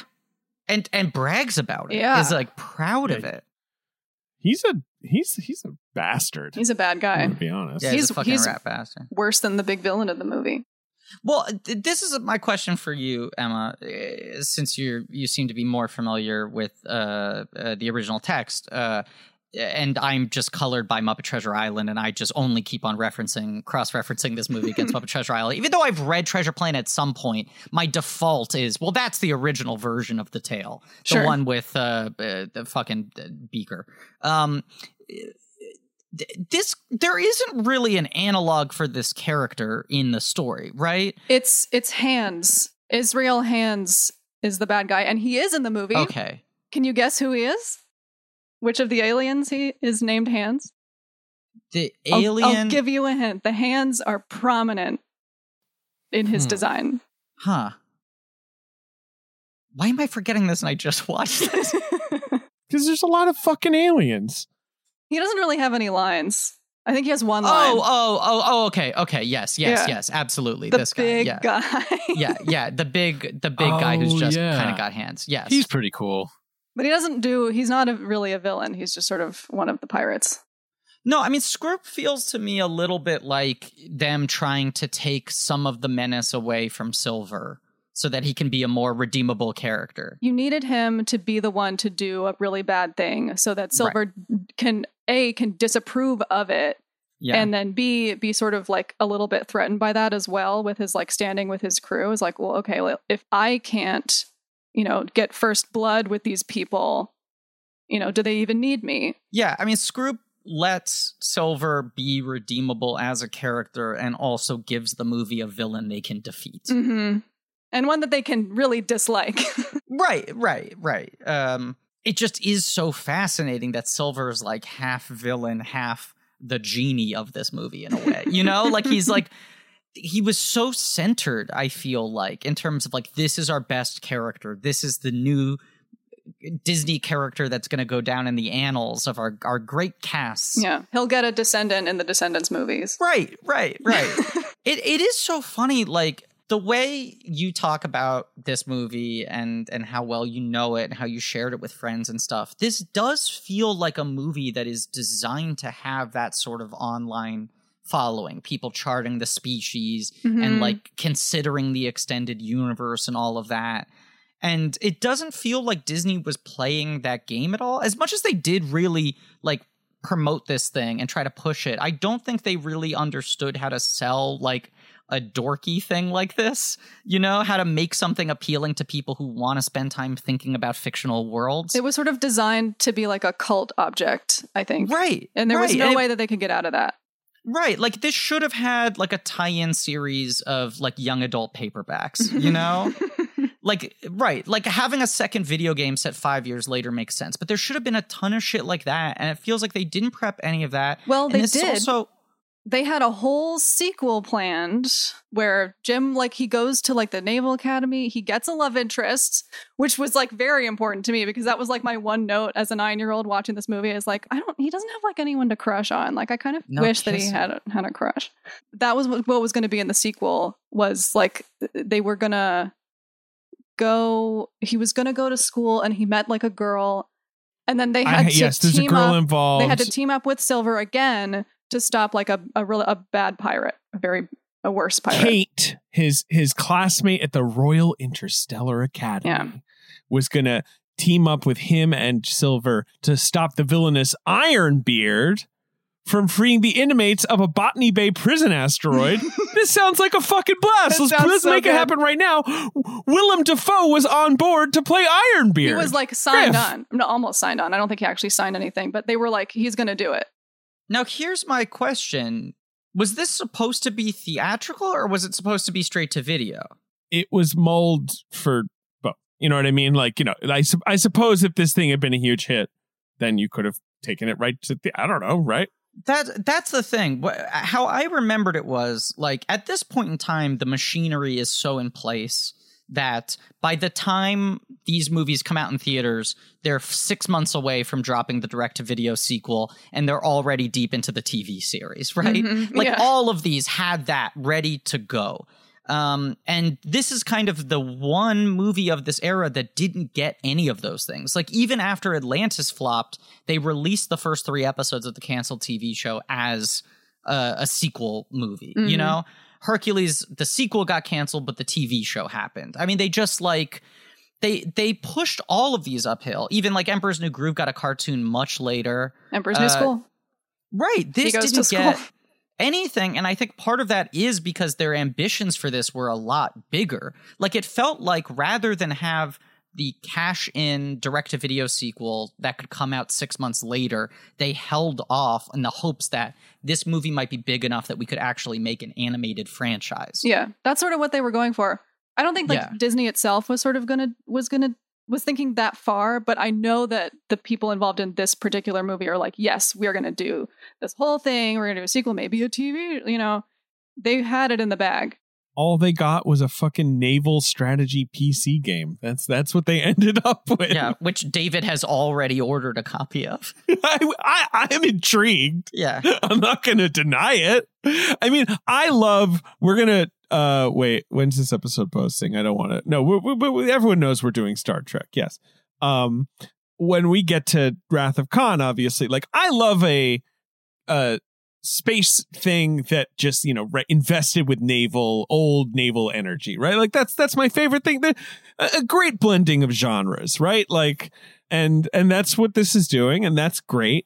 I could almost do with more of it, but I like the sort of the middle of this movie where Jim is trying to prove himself, and it's, you know, just life on the ship is sort of cliquish and tough, and he can't, you know, pull his weight, or he's right. Like I like all that stuff. I like all the sort of like life on the boat. Their stuff. dynamic is genuinely very endearing, and it becomes more endearing when the Jim character is less eager than he's usually depicted as being. When he's a little bit closed off, you know. There's something nice about both of them having to break through to the other one, but it is so jarring when that fucking Goo Goo Dolls song comes in. And I will say, I kind of like that song on its own, especially as like a 2002 like pop rock time capsule. I think it's a pleasant we song, gotta talk about. but when that song comes in, it's just like, man, this movie is a weird combination of fucking things. Like I'm watching like a father-son relationship bonding montage set with pirates on a spaceship to a Goo Goo Dolls original track. I think that was another like we're gonna go for the boy audience thing that then backfired and made sense more for the girl audience. Like because girls love Goo Goo Dolls. Yeah, perfect illustration. Right. Yeah. It's clear they picked the Goo Goo Dolls because Iris had been so big, but Iris was like a romance movie. That song crossed over as kind of like a sad love song. They're not like a badass rock band at this point in time, you know? And all of their early fans turned against them when Iris happened. And they were like, oh, they sold out. They become the soundtrack guys. And then it felt like Disney thought bringing them on would make this movie edgier. Ben, do you have a Goo Goo Dolls take? I don't know. Where are you on Goo Goo Dolls? I mean, that's a bad name. Wow, you're out on the name. I see. No, it's a very 90s name, Goo Goo Doll. That's all. Yeah. Like it is. Yeah. Yeah. Iris is kind of undeniable, though, right? Iris That's is what I was so gonna good. say. Iris fucks. It's good. It's really hard to be cynical about Iris, and this is like sort of like, you know, like dollar store Iris, but that's still pretty good. It's still fun to listen to. It is very It's just- similar to Iris.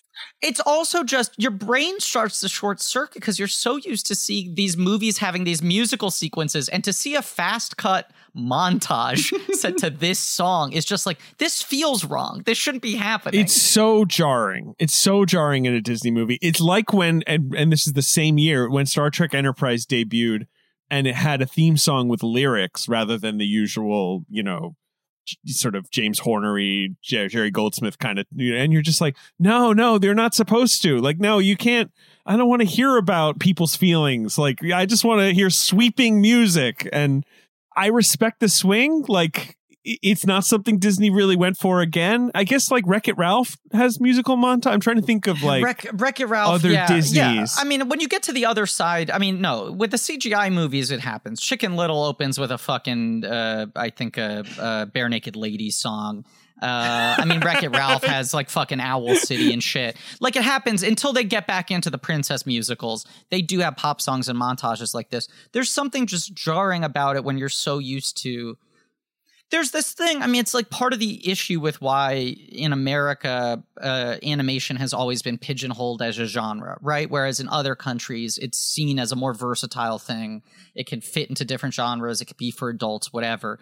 Is that for American audiences, it feels like whatever the first major film is in any medium defines what genre people think that medium is, right? So like Snow White is the breakthrough in hand-drawn, and people are like, that's what hand-drawn movies look like. That's what they sound like. Those are the kinds of stories you adapt, and they have music in them. And then Toy Story is the first big CGI, and people are like, they're a little snarkier. They got this sort of adult edge. They're more like modern setting. Right. Yeah. It's not a fantasy world. It's what if this thing was a little different than what you know? You know, it's what if you go to a slightly adjacent world rather than Fantasyland, and you're adapting original stories or more modern stories or whatever it is. And then like Nightmare Before Christmas does kind of define that most stop motion films are creepy. That's predominantly the thing. And I just think there is, like, by the time you get to fucking Chicken Little having bare naked ladies, it's lame, but it doesn't stick out as much because you're just like, I don't know, but Shrek's fucking shitting to All-Star. It doesn't matter, you know? Whereas with this, it just feels odd. I do want to point out, David, because you mentioned Star Trek twice now. Do you know that one of the original reasons why this film was sidelined by Eisner and Katzenberg, the first time it was pitched in 1985, they had just left Paramount to come to Disney, and so they knew what Paramount had on the docket, and the plan at that point, I don't know if it would have been Star Trek 5 or 6.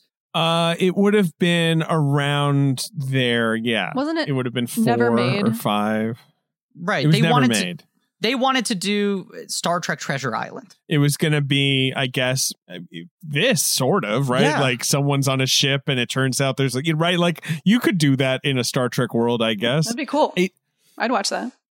I guess it would be cool. I have such complicated feelings about Star Trek movies because I'm like, just make them, you know, like that's where I'm like primarily at, you know, they keep hemming and hawing and I'm just like, just fucking do one. Yeah, like stop. You're going to have a lot of real estate to share those thoughts. Okay. All right. You're right. Okay. He's yanking on the leash because I'm going off it. The only Star Trek we're talking about is the RLS Legacy sailing to Treasure Planet. Thank you. Just to get for everyone back on steering task. Steering the ship back in the right direction. We forgot to shout out that is it Jim's home planet is called Montresor? Mm-hmm.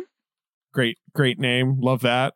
That's super cool. I don't think that it's an Edgar Allan Poe reference. Come on. It is, right? I mean, at least they think it's a cool name. I don't know if it's anything more than that. I think they're spelled differently. I think Montresor and Amontillado is one S. Right. I've looked. Trust me, I've looked this shit up. I believe you. I believe this is a pet peeve of mine that I think this movie impressively avoids. Scenes where people are lying and the actor or the movie or both feel the need to telegraph in the performance, oh, this guy's lying and he can't kind of keep his story straight. And you're just like, you would sniff it out. Mm. You would see it on their face when they're like, no, I didn't say that. Right, and you're just like, you're trying to telegraph to the audience that this person isn't to be trusted, but in the process, it makes your lead character seem stupid that they're not suspicious. And I like that the Silver scene, the introduction of Silver, when Jim meets him cooking, he plays it so well. Like, Silver's a really good actor in terms of seeming confused by everything Jim is asking him about, you know? Bones? Yeah. Billy Bones? Right, there's no nervousness, there's no shiftiness, he's sort of distracted, he's like, what are you talking about? But it's like very sincere. And it's only when he sees like the last of Jim's feet like go up the stairs as he shifts to like, right. All right, this one's going to be a problem. Now we should talk about Morph. We love Morph. How have we not mentioned Morph? We love him. I mean, because this is Morph's introduction. Yeah. I guess that's right. I guess it's right. Of course, he's with John. I mean, he had to have been pinned as the great merchandising hope of this movie, right? They must have thought, yes. Yeah. But how do you make that into a toy? Can you buy a Morph toy? Is it just, I guess it's just a plastic blob? Like, you can't, doesn't exist. there was a Morph toy they made that was like a rubbery blob, but it was sort of like a talk boy. So you could talk into it and then Morph would parrot what you said. Oh, okay, that's fun. That's what he does. That was, I think, their main gimmick. But I'm looking here, all the action figures came with a Morph that was sort of to scale with a kid rather than to scale with the figures. And inside the Morph was a treasure. You wouldn't know what you were getting until you opened it up. That's cool.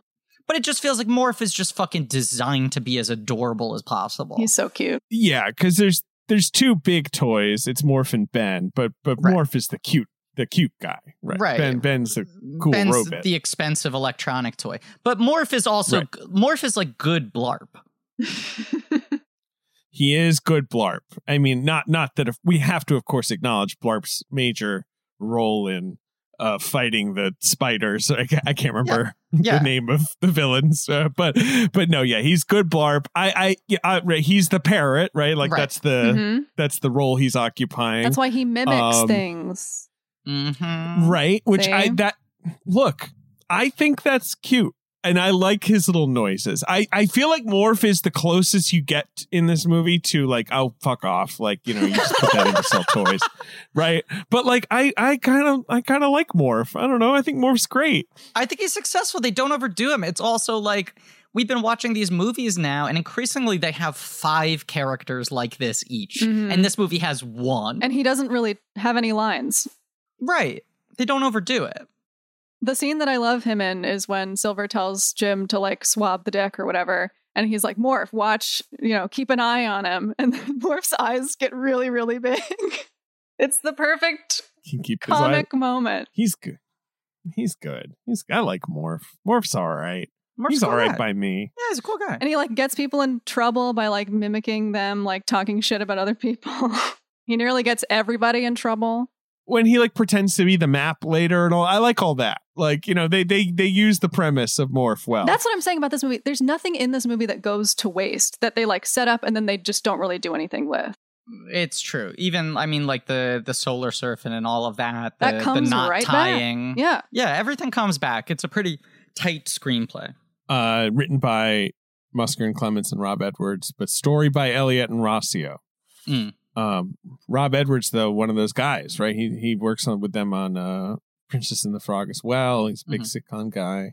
Anyway, look, there's a mutiny. Let's get to Treasure Planet, guys. Let's talk about Treasure Planet. We're not going to talk about. We haven't gotten to Ben yet. We're not going to talk about the dad montage, the sad dad montage. Emma, you have every moment in your brain. No, I just think it's good. I think it's nice. It's good when he goes in like in the montage in the Goo Goo Dolls song. When he's like helping Silver put the skiff out, and then he, Silver jumps in and leaves, and he has that like, memory flash of him being a little child and his like dad going out to the boat and leaving. But then you go back to the present and Silver comes back and he's like, get in, bud, let's go. That's so sweet. Their relationship is genuinely sweet. I also like that in that montage, they show that the dad was unattentive even before he left. That it's when he not shows just him the little boat and he's like, whatever. Right, that it's not just abandonment as an issue for this guy. It's also just that he could never get through to this dude, and then he disappeared, Yeah. But it's all good, yes. And then Jim follows Morph into a barrel of space fruit. I guess this happens after the arrow thing, right? There's the storm. Oh yeah, you have the storm. The storm. We can't forget about the storm. Storm is cool. The storm is cool because that's the black hole and all that. A star goes supernova and then immediately turns into a black hole within like 20 minutes of movie time. It's cool. Scroop kills Mr. Arrow by cutting his line and blaming it on Jim. It's a story gift that Jim is a fuck up because it means you can blame shit on him. I mean, you have this whole like everyone's doubting him. People think he's not gonna amount to anything, that he's somehow gonna be incompetent in his job. And then it's like when he really tries, which he was doing during that whole thing, and then he fucks up again, and it's all the more sad. It encourages his cynicism. Like, I tried my hardest, I really did, and people still think I'm a fuck up. Why should I do anything? Right. Then you have Silver's big speech. Kid, you got the sun and the stars in you. I mean, how dare I paraphrase in front of you? Then there's the mutiny. There's the right. That's what's next, Well, right? it's a I'm not space crazy. mutiny, but yeah, you're right. He follows Morph into the space barrel filled with space fruits, and he hears them having their argument about why is this taking so long? We killed one of them. Why can't we kill the other 3? He hears Silver be like, I didn't mean all those things that I said to that stupid kid. Right, because they're like, we heard your fucking corny speech. You think you're in some goddamn Disney movie? And he's like, no, I'm not. I swear, this film's cool for teenagers. We said we would have Shrek energy at all times. What are you talking about? Scroop goes, somebody. Exactly. But I like how fast that moves. It's like he hears it happening. Silver's like, keep it level. Jim comes out of the barrel, notices the spyglass, realizes Silver's coming back down to him, and they're just both smart enough to know that the other one knows. Jim stabs him in the leg, and fucking chaos, mutiny ensues. They get to Treasure Planet. Emma, what am I forgetting here? They have They that sort of shot down. encounter during the mutiny where Morph is like going back and forth and is like, I don't know which one to go to, with the map in his mouth. And he goes into the ropes, and Jim pulls what he thinks is the map out, and he runs to the boat, and then Silver tries to shoot him, and then he can't do it because he likes him. He likes him too much. And you have this kind of cool escape sequence. I mean, the thing where Doppler says that's more fun than I ever want to have in my life. Ben, was there something we were forgetting? I feel like you had. Yeah. Or am I wrong? Well, okay. I had thoughts about the planet. Okay, about Treasure Planet. Let's go. Yeah. Well. Okay, well, now we're here. We're here. Okay. I'm promised a planet, a treasure planet. Mm-hmm. Uh-oh. Okay. Ben's sharpening a knife right now? A whole planet's a treasure. A whole planet's a treasure. That's what you were promised. Yeah. This is what I'm promised. Yeah. We get to the planet. It's not shaped like a chest. You wanted there to be a rectangular with like a lock in it, maybe. I wanted them to turn a big old lock and then go into the planet. This is what I was expecting. Ben, I thought I knew where that complaint was going. Me too. You could have given me 25 guesses and I never would have come up with. My disappointment is that the planet isn't a chest with a lock on it. Oh, good. That's when Ben, if he's in the theater, angrily stands up and his popcorn goes everywhere and he's like, we gotta get out of here. What? I thought your complaint was going to be the treasure is only the core, the surface is junk. Right. Yeah, why isn't it like a planet made of coins, for example? Sure. But no, Ben plus you like that. So if the planet was exactly the same as it is, if it was junk surface, coin core, but it was housed inside a treasure chest with a giant lock and key. Yeah. This movie would be then 10 I'm out of 10 board. for you. Yeah. Absolutely. Yet another layer to the puzzle. Yeah. Right. It's a pretty cool looking. It's got a double ring thing going on. Looks like a skull and crossbones. Right. That's cool. Yeah, also, Kira's where you're introduced to what is unsurprisingly my favorite character in the film. I was going to say, I just figured this was your guy. Yeah. I figured, Ben, for one, you love Ben. And for two, you love Marty Short. I mean, no one's funnier than Marty Short. I love. This is the role you would play. Absolutely. Mm-hmm. I love Benz in general. I love robots. I'm almost always going to be inclined towards a robot.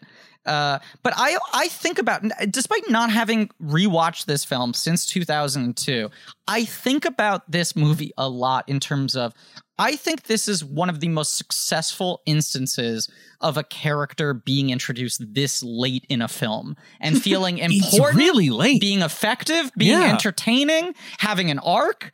Like, usually you introduce a character this late and it's just like you're getting distracted, you're putting too much on the plate, there's not enough time, the character gets short shrift, or you're taken away from the main thrust of the movie. But this works. And he's really introduced in like the last 20 minutes and really feels like a pivotal part of the movie. I think it's more like 40 minutes. I'm not going to question you on time codes. I guess he's introduced in the last 30. I did check to see like how much time they spend on the ship and how much they spend on the planet, and it's kind of equal. It just takes a while to get to him. It takes a while. I mean, he's based on the character from the book. What's Ben it? Gunn. Ben Gunn, yeah. Who's the guy who's on the island, and And he also knew but Captain Flint. Obviously, he's like one of his crew members who was marooned, so he's gone crazy. But since the time escape in this movie is so long, they had to make something that would live for long enough to. He's lost his mind, literally, guys. Doesn't know where to find it. That's what I love. And just to make it clear, because we're talking about what Ben Gunn usually represents in different adaptations of Treasure Island. I don't remember which one in particular, but in some adaptations, he is a very fabulous pig who has become a diva from being stranded that long on an island by herself. and at any point does she say hiya? Is that something that comes up? Probably. That's the thing I like in Muppet Treasure Island, though, that it's like not Sam Arrow, but the captain and Ben Gunn have this romance, and she's mostly angry at the fact that he left her there on the island by herself. Which is fair. Yeah. And then they sing to each other while hanging upside down from a rope at the edge of a cliff. That movie fucking rules. I haven't seen that movie since I was a kid. I should rewatch it. But we'll do it one day. Brian Henson, underrated director. I don't blame him for Happy Time Murders, but I'm telling you, you look at Christmas Carol, you look at Treasure Island, he was a good visual stylist. He was. I mean, they're good-looking movies. I think he had the potential to have like a Frank Oz career, and I feel like he got stuck with sort of feeling like he needed to run the legacy. We were talking about the genie sort of beginning of the end thing where it's now like, oh, you just hire a comedian and have them do their persona in an animated movie, right? Like Mushu is just Eddie Murphy, but he looks different. I feel like this is a character. Like, despite the fact that it's recognizably Martin Short and that in the way he changes energies and changes topics, he's a little bit Jiminy Glicky. It doesn't feel like he's just doing Martin Short. It feels like he's really serving the specific function of this character in this movie. He only does voice stuff, like basically after this. What were you going to say, Emma? I was going to say, I love when he glitches out and like is trying to remember like really hard and then can't. It's a good moment. I all that stuff. Like how when there's a countdown late in the movie, his eyes turn into a clock. Love that. I just think like the animation is great. The design is great. He looks so interesting being in CGI in this more flat world. And the vocal performance is incredible. It's just like, it's rare that a character can pop this hard, this deep into a film.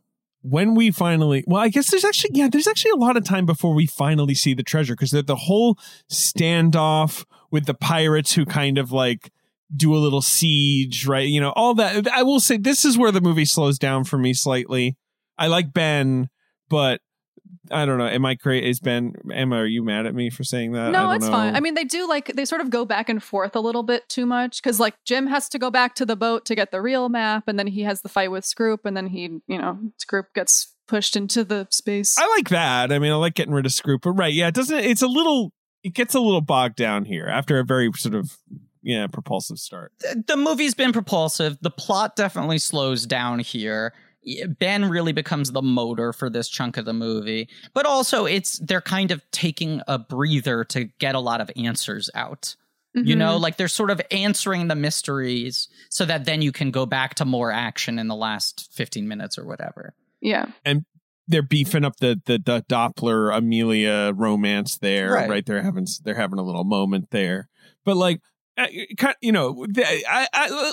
like it when we get to the treasure, when we get to the big old mound, all that stuff, and how Silver's sort of final act plays out. That's what I'm more leaning in again. It's also like, you're really showing off the potential of the premise, Treasure Island in space, which is, holy shit, that's a lot of treasure. That's more treasure than I usually see in Treasure Island. That's an entire planet's worth of treasure. Yeah. This is a fair amount of treasure, right, Ben? I mean, you're happy with the scale of the treasure. Absolutely. I'm real happy. I mean, right. You just wish it was treasure in a chest. Rules. I mean, like in general, treasure's fucking great. Baubles, jewels, gems. Yeah. I was going to ask Ben if he would go on a space voyage like this if there was the promise of a treasure He planet would at the pay end. you to do that. Okay. Absolutely. Can I go now? Yeah, do you have any idea how many emails Ben has written to Elon Musk saying, I think there's treasure out there. You got to give me one of these ships? It's just there's the thing about treasure versus like a boring ass modern movie where someone gets like a bank deposit is like there's just so much. How are you going to fit it all in your pockets and shit? Like, you know what I mean? It's overwhelming. Have any of you seen that Shark Tank episode where a guy pitches, I think I know where some treasure is? I'm obsessed with it because it's like it breaks the format. It's like so different than any other quote unquote business that's happened. And the guy comes in. Is he like, does he have a shovel and he's like, let's go? Or is he like, I need your help with like renting a boat or a plane? Please or like, finance my voyage to find the treasure. Right. He's like, I know where it is. Right. I'm 99% sure. I don't have the money to actually get there and to transport it. I need the resources. But he's That's just such like a good idea. I know, he's like an To unassuming. go to the sharks.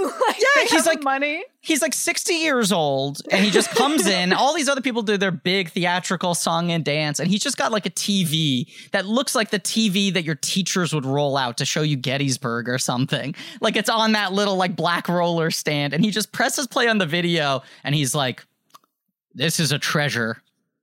I think it's worth tens of millions of dollars. Who wants to go down and help me find it? And people are like, wait a second. I'm sorry. I need to define. Are you pitching us that your company is some sort of experiential treasure hunting thing? And he's like, no, I have located one treasure. I lack the resources to get there and to transport it back to land. If you fund my expedition, you get 50% of it. I'm assuming none of them go for it. I'm assuming no one took a flyer on him. None of them go for it. They're just, but they're like, I don't know. This is like not the kind of thing I invest in. And then one of the sharks, I forget who it is, goes, I'm sorry, I'm out. I invested in one of these a while ago and it didn't work out well. I'm not doing another treasure hunt. God damn it. Like 4 out of 5 sharks are just like, I don't know. This feels like a wrong use for this show. And Damon's like, I've been burned on too many treasure hunts. I'm not going to make this mistake again. It's how I lost this eye. Yeah. Goddamn treasure hunt. It's so good. But yeah, then you get back to like, you know, the film sort of ramps up the action again. You realize the treasure is at the core. It's at the center of the planet. Of the mechanism, as he says. They did the big door. The big door. Which shows how Captain Flint was doing it all this time. He was like flying his ship through this thing. I think that's to really go to cool. like whatever planet he wanted to, like a Stargate. Very cool, out of Stargate or that great Star Trek episode. And like love that as an innovation. Exactly. Like, you know, that was his treasure hunting, you know, curveball. That's how. And I love that he's a skeleton. Love that. What's that Ben line where he's like, here he is, like flesh and blood, except like no flesh and blood. Except for skin, right, in the flesh, organs, or anything that resembles flesh. That's not right. Yeah. That's funny. Ben's got jokes. He's good. Funny and creepy. And then I love Ben putting his thing back in and being like, right, the whole thing's gonna blow up. Right, that's what I forgot. Right. The reason they took my mind was so that I wouldn't warn anybody about the thing that's about to happen. Is fun. It's also fun that, like, you know, the Ben Gunn character, or Benjamina Gunn, depending on which depiction you're watching, is that it's like, oh, it's someone who's sort of got like madness from being isolated in this place for too long, stuck away from society. And then this is literally like his mind is broken. Like he just doesn't have the programming he needs. He doesn't have the chip he needs. He's got the incomplete puzzle to know what's going on here. He forgets that they're laser tripwires and shit. It's just, that's all awesome. I think that's cool. And that works with like, how do we make this robot crazy? Like, what do we do? You take the mind. Why? What's the reason for taking his mind away? Well, they booby trapped the thing, so you have to. Yeah, if it all works. It also, like, it helps amplify the premise, all the door shit, where you're like, that's why he was able to get so much more treasure than anyone has ever gotten before. And that's also why he was able to evade capture, why no one was ever able to find him or the planet. He disappeared without a trace. Right. Like, I like the idea that it's like this guy had this fucking secret key to just running the table on the universe. Yep. But his ego was so big that he, even if he died, he wanted to make sure that no one else ever could get the sort of same bragging rights that he had. He's a cool dude, and I respect it. I respect everything he did. I like his energy, and I think that he deserves his booby-trapped treasure planet. He's a cool, scary looking pirate ship. The Solar Sailor comes back around because, there's the thing where Jim like uses the little engine piece. We skipped a big little moment here. Little moment. What did we skip? We skipped when the thing starts blowing up and everything's, the like crevasses appear and the treasure falls.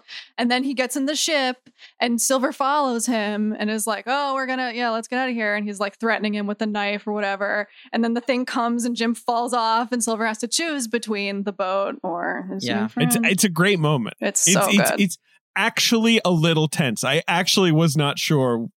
Maybe that's ridiculous to say, but like I was like, I could see Silver turning here and being doomed with his treasure, and Jim figures it out himself, right? You know what I mean? I don't know. Well, it's scary when you have him hanging there, like by his like the tips of his fingers, when those things like are going into the wall. Like this is just like it's hopeless. It's also like I think it's a testament to the movie setting up a different tenor up until that point. That you're like, this might be a Disney film where they let the fucking mentor character die. You know. Mm.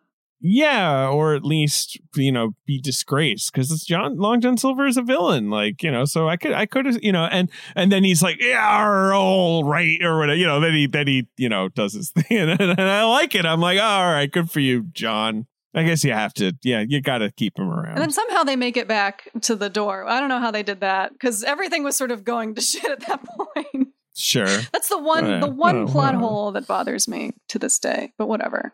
But wow, cinema sins Emma Stefanski over here. We're up to like 60 sins at this point. Jim cobbling together his last second solar surfboard, getting Silver's trust and support, and the fact that then Amelia and everyone else has to trust Silver as well, that they understand we're all in this together. Silver's like, listen to him. He knows what to do. And they're like, okay. It's sort of a redemption moment for Jim as well, that he's earned the trust of Amelia and everybody, Mm-hmm. Everybody. There are two other characters alive at this point. Yeah, everybody's dead. But I like that. I like that he kickstarts it with sparks. I think that's cool. Very cool. I think sparks are cool. Yeah, we haven't talked enough about the multiple modes of Silver's arm, because he's got his like detailed finger arm for chopping and hand. Shit, right? Yeah, he's got those little fingers with the littler fingers on the fingers, which I think are pretty cool. He's got his cutlass arm. He's got his welding arm. He's got a revolver. He's got like an old-fashioned gun arm. But then he also has like a cannon arm, which makes you wonder, why would he ever use the flint revolver arm if he also has like a sonic cannon? Because it's dramatic, okay? It's got flair. Yeah. No, but it's cool. Every time that arm like flips around and a new thing comes out, Silver's just a cool fucking dude.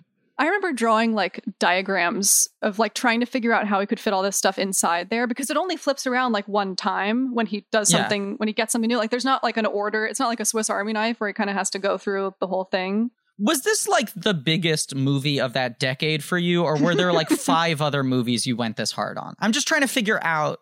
I guess this and like Atlantis maybe were the two where I was like, this is the vibe that I want for my cinema now. Like this is, and then nothing like that ever happened again. Yeah, no, it died.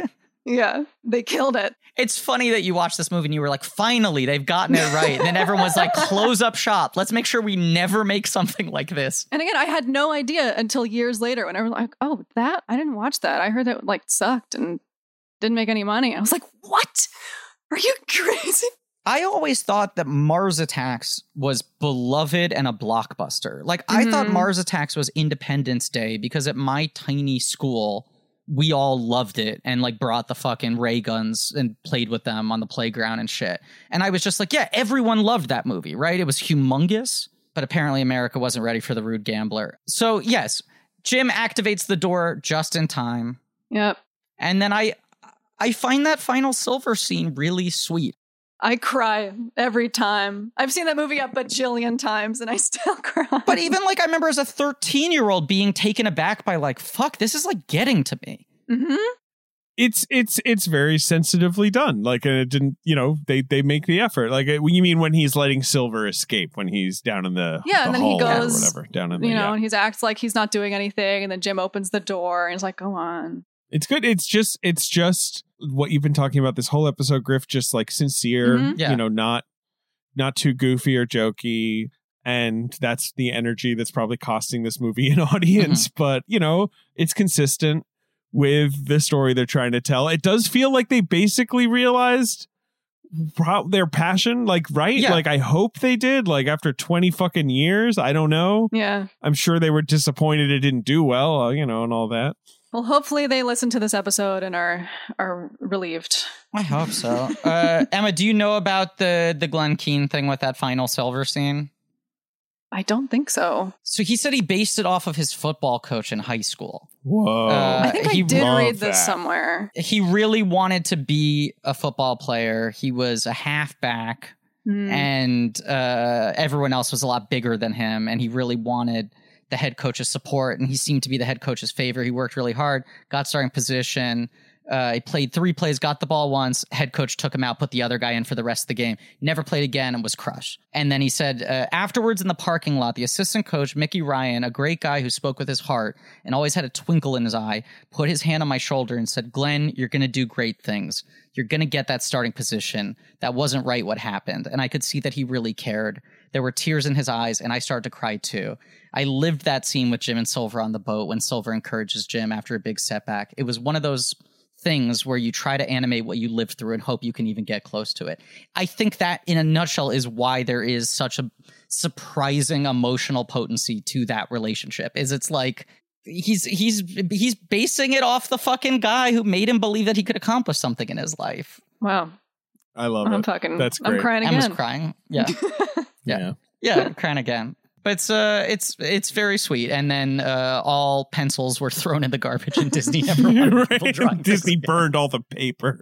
It's like in their offices. It's like that Domino's meme where it's like Glenn Keane gets a pep talk from his coach, and then it like the bigger the domino at the end is like Disney Animation stops production forever. It's so.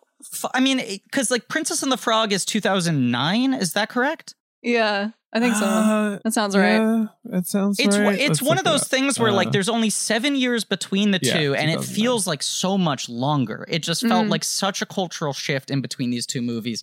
Right, you're going from 1 or 2 a year to nothing. Right, yeah. It's the same gap as Batman and Robin to Batman Begins, where it just felt like, oh, are they never going to make a Batman movie ever again? It's been 7 years. That's a lifetime.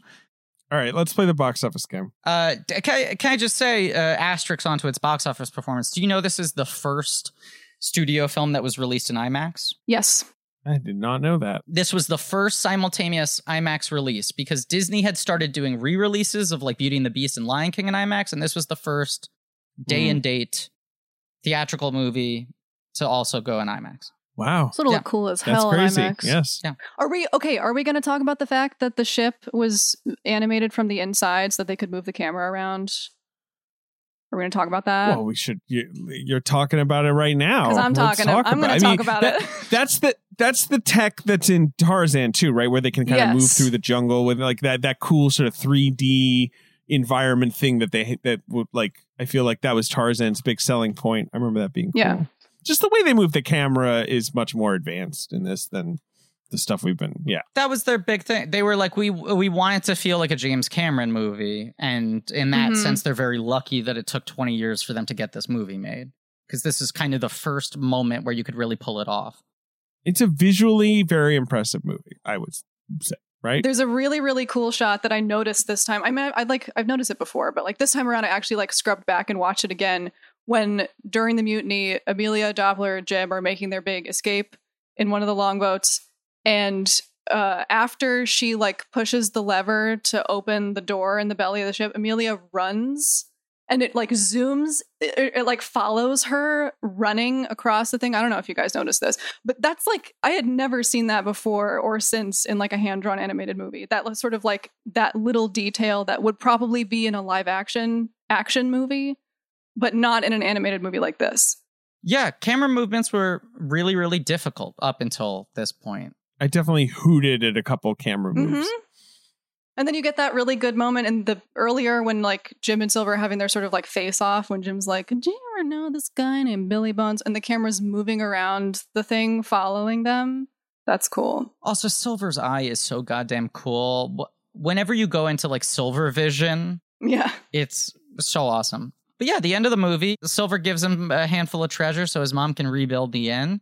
And Jim joins Starfleet Academy and inspires a video game that David has already purchased on eBay. That David has already Googled like how to play Treasure Planet video game on like modern Windows. Like my computer's like, what? No. It was just a PC game, right? It was not on any platforms. Just PC. I don't think so. Just a PC game. Okay, box office game. I remember like this being one of the few times that I saw box office predictions be this off. Like when people were writing their pieces on Friday, they were like, look, it's going to underperform, but it'll get like a default Disney number one. It'll make like $25 million and it'll end up at 80 and it will be a flop. And then it was such a fucking radical flop. It opened on this Thanksgiving weekend to 16, and that's like the 5-day weekend or whatever. And number 4, it's the biggest new movie, but it's being beaten by 3 holdovers. Right, that's the other thing. It was like, it seemed like it was easy for it to take that number 1 spot. Yep, it's certainly of the new movies this week, but no. Number 1, Emma. It's a film you just watched. Griffin, it's a sequel. It's a fantasy sequel. Oh, it's not Two Towers. It's a Chamber of Secrets. Chamber of Secrets. Yep. Harry Potter and the Chamber of Secrets, which in its 3rd week has made $200 million. A big old hit. Dobby's in that one. And a big old bug. I don't know if you know that. That's the year where Potter and Towers both come back with their second movies, and they're like, what if a spider? Well, the Lord of the Rings spider is in the 3rd one. Well, and I'm stupid. I'm fucking stupid. I'm a loser. No, you're not stupid because he's in the book, but he wasn't in the movie. Ben, you're a Dobby fan. I know, Ben, you've been watching the Harry Potters. Just for fun. Over like the holiday break, I watched all of the Harry Potter movies for the first time. For the first time? He'd never seen them. Wow. Yeah.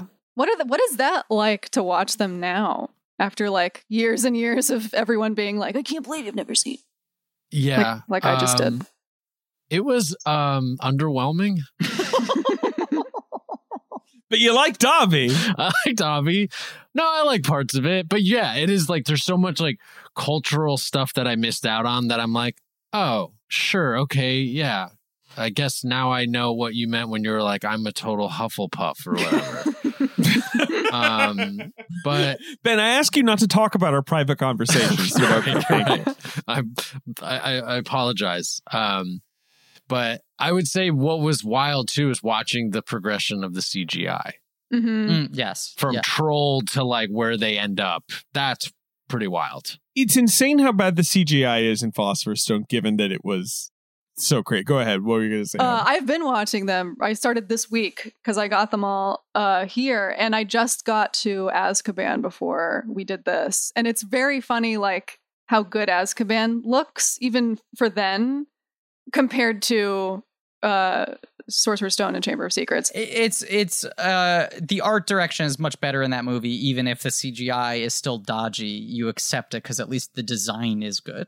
Mm-hmm. Like when Lupin turns into a werewolf, that's genuinely so freaking scary. But yeah, it looks weird. Right, on an effects level, it looks terrible, but he's just a good filmmaker. He knows how to make it tense. Okay, so Chamber of Secrets is still number 1. Number 2, David. It's a classic, an entry in a long-standing series that often is in November. Is it Die Another Day? Die Another Day, a bad movie, very bad. Oh boy, is that movie bad! But a big hit. It's real stinky. It's also funny that people forget that was the highest grossing Bond movie up until that point.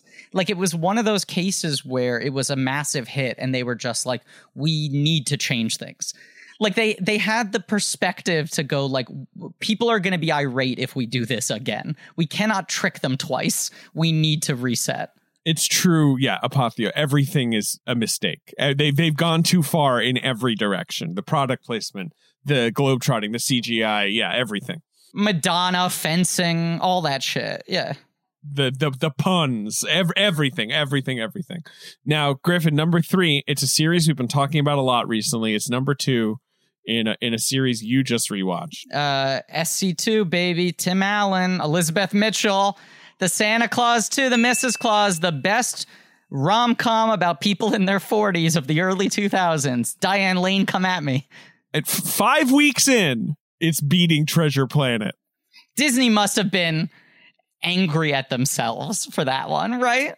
It gained 20% this week. It gained, Griffin, despite losing 700 theaters. That's how well it's doing. The Mrs. Claus. Number 4 is Treasure Planet. Number 5, it's another animated holiday programmer, Griffin, but it's a different holiday. Is it 8 Crazy Nights? It's 8 Crazy Nights. Adam Sandler's 8 Crazy Nights. Yeah. See, that's a movie I did go and see with my 13-year-old friends, and they were firmly in the theater. They were not going anywhere. Right. Came a couple million within beating Treasure Planet, which I imagine would have gotten some people fired if that had happened. Right. And like that movie was also a huge flop and was produced on 1/18 the budget of Treasure Planet. Right. Made for no money. Right. Yeah. Now you got number 6, you got Friday After Next. Okay. The third in the Friday series. Number 7, though, I just want to shout it out. New this week, Solaris, Steven Soderbergh's huge budget romantic drama. Why open that at Thanksgiving? Open that thing in April or something. Like, it's far away from your Harry Potters and your dies another. No, come on. Like, you're murdering this thing in the crib. It's 1 year after Ocean's 11, and Ocean's 11 came at the same time of year. And studios used to think like, oh, if they like George Clooney, they'll see him in anything. Well, they sure tested it with that movie, which I can't wait for us to discuss one day. You've also got 8 Mile.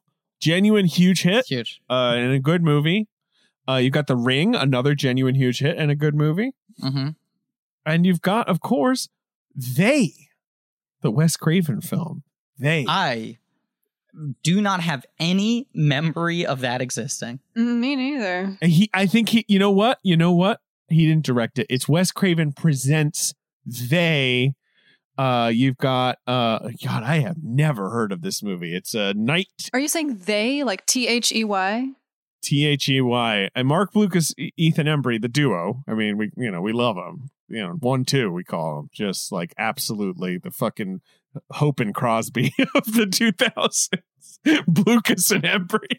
It was released on Blu-ray as a double feature with Cursed. Hey, sure. Why waste space on those discs? And David, when do you think that Blu-ray was released? Not 2003. When was it released? The year was 2012, but the date was September 11th. This is a fun fact from the They Wikipedia. Oh boy. Wow. They held off for 10 years and they were like, fine, we'll put it on a flipper disc with Cursed or whatever. It's not even a flipper disc. It's like if you ask for toppings on one side of the pizza. It's like horizontally one side of the disc is Cursed and one side is the... No, but that's when you play the disc, it just switches between the two movies as it rotates. You don't get to pick. You just watch them both in chunks. Hey, I want a $5 Blu-ray, Cursed on the left side, They on one side. Oh boy, we did it, guys. The clock is striking midnight. We've talked Treasure Planet. Emma, I know there must be more we have to get to. I know this is a bottomless pit for you. I was going through it in my mind being like, was there any crucial scene that we forgot? But I don't think we did. I think we got it. I think we're pretty thorough. Thank you for letting me do. I've been holding this in for 19 years. It's truly this is so fun for me. Because when we were trying to pick out guests for this miniseries, Davis said, Emma should do Treasure Planet. And then the conversation just sort of wasn't had after that. And as we got closer to recording these, I said, like, David, does Emma actually like Treasure Planet, or did you just suggest her because she feels like the kind of person who would like this movie? And David said, no, she knows every word of this movie. I don't campaign for myself to be like, I'm always game to be on Blank Check. But for this one, I was like, if you don't have me on, I will be a little bit upset. But that's why I didn't know.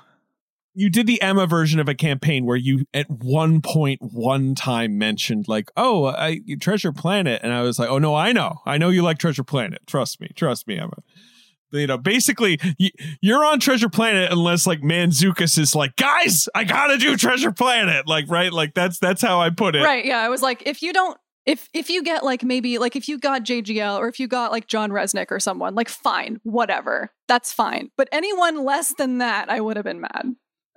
We should book JGL. We should get him on. This is a loaded die. We've been doing a lot of JGL recently. A lot of JGL. I don't know if there's anything in the future. We talked the walk. We went to the planet, and he came in and very generously gave us his time for an ad read. Of course he did. Great ad read. Emma, thank you so much for being on the show. I'm glad we gave you an outlet to share your Treasure Planet love, and I hope you've converted some people in the process. The thought that people are going to be watching this movie for the first time just because of this podcast makes me happy. So Disney Plus, it's there for you, everybody. That's the thing. I mean, I'm like, this is the greatest benefit of Disney Plus. It's just movies like that were just never getting rented. That people can just impulsively go like, oh, that existed? I should try that. I don't know what it is about mine. Maybe it's just like the stuff that I've been watching. It probably is, but that's been on my front page. Like every time I log in, it's like, you might like Treasure Planet. And I'm like, yeah, I might like, yeah. They should say, we know you love Treasure Planet. Emma, people can read your work on Thrillist. They sure can. Follow you. It's Tefabsky. And they can look to the stars and see you cruising along. Yeah. Catch some of the light coming off me. Absolutely. Yeah. And thank you all for listening. Please remember to rate, review, and subscribe. Thanks to Joe Bow and Pat Reynolds for our artwork. Thank you to The Great American Novel for our theme song. Go to blankies.reddit.com for some real nerdy shit, and go to our Shopify page for some real nerdy merch. And go to our Patreon for Star Trek talk. I fucking held David back from going off the leash here because we got hours of Star Trek talk behind the nifty little paywall for you. My neck is chafed from the tugging he was doing. Yeah, I believe, to be clear, the next Trek we have posted. Oh, no, coming up very soon is our Return of Jafar episode. And then the Search for Spock will... We'll go searching. Tune in next week for Princess and the Frog. 7 years later, Musker and Clements, who had been fired from Disney and thought they were retired forever, are called back for one last mission. So they think. Bring back the pencils, boys. So that's next week. And as always, I just want to share a trivia fact from the IMDb trivia page for this movie. It is listed under spoilers, and I'm curious. I'm looking at your face as I read this, Emma, because I'm curious to see if you know this. At the end of the movie, Dr. Doppler and Captain Amelia, two aliens, it says in parentheses, got together and had children. A few lines cut from this movie revealed that Dr. Doppler, the male alien, gave birth to the children himself. Disney ordered the lines cut because they thought males giving birth, even male aliens, was too risque for a children's movie.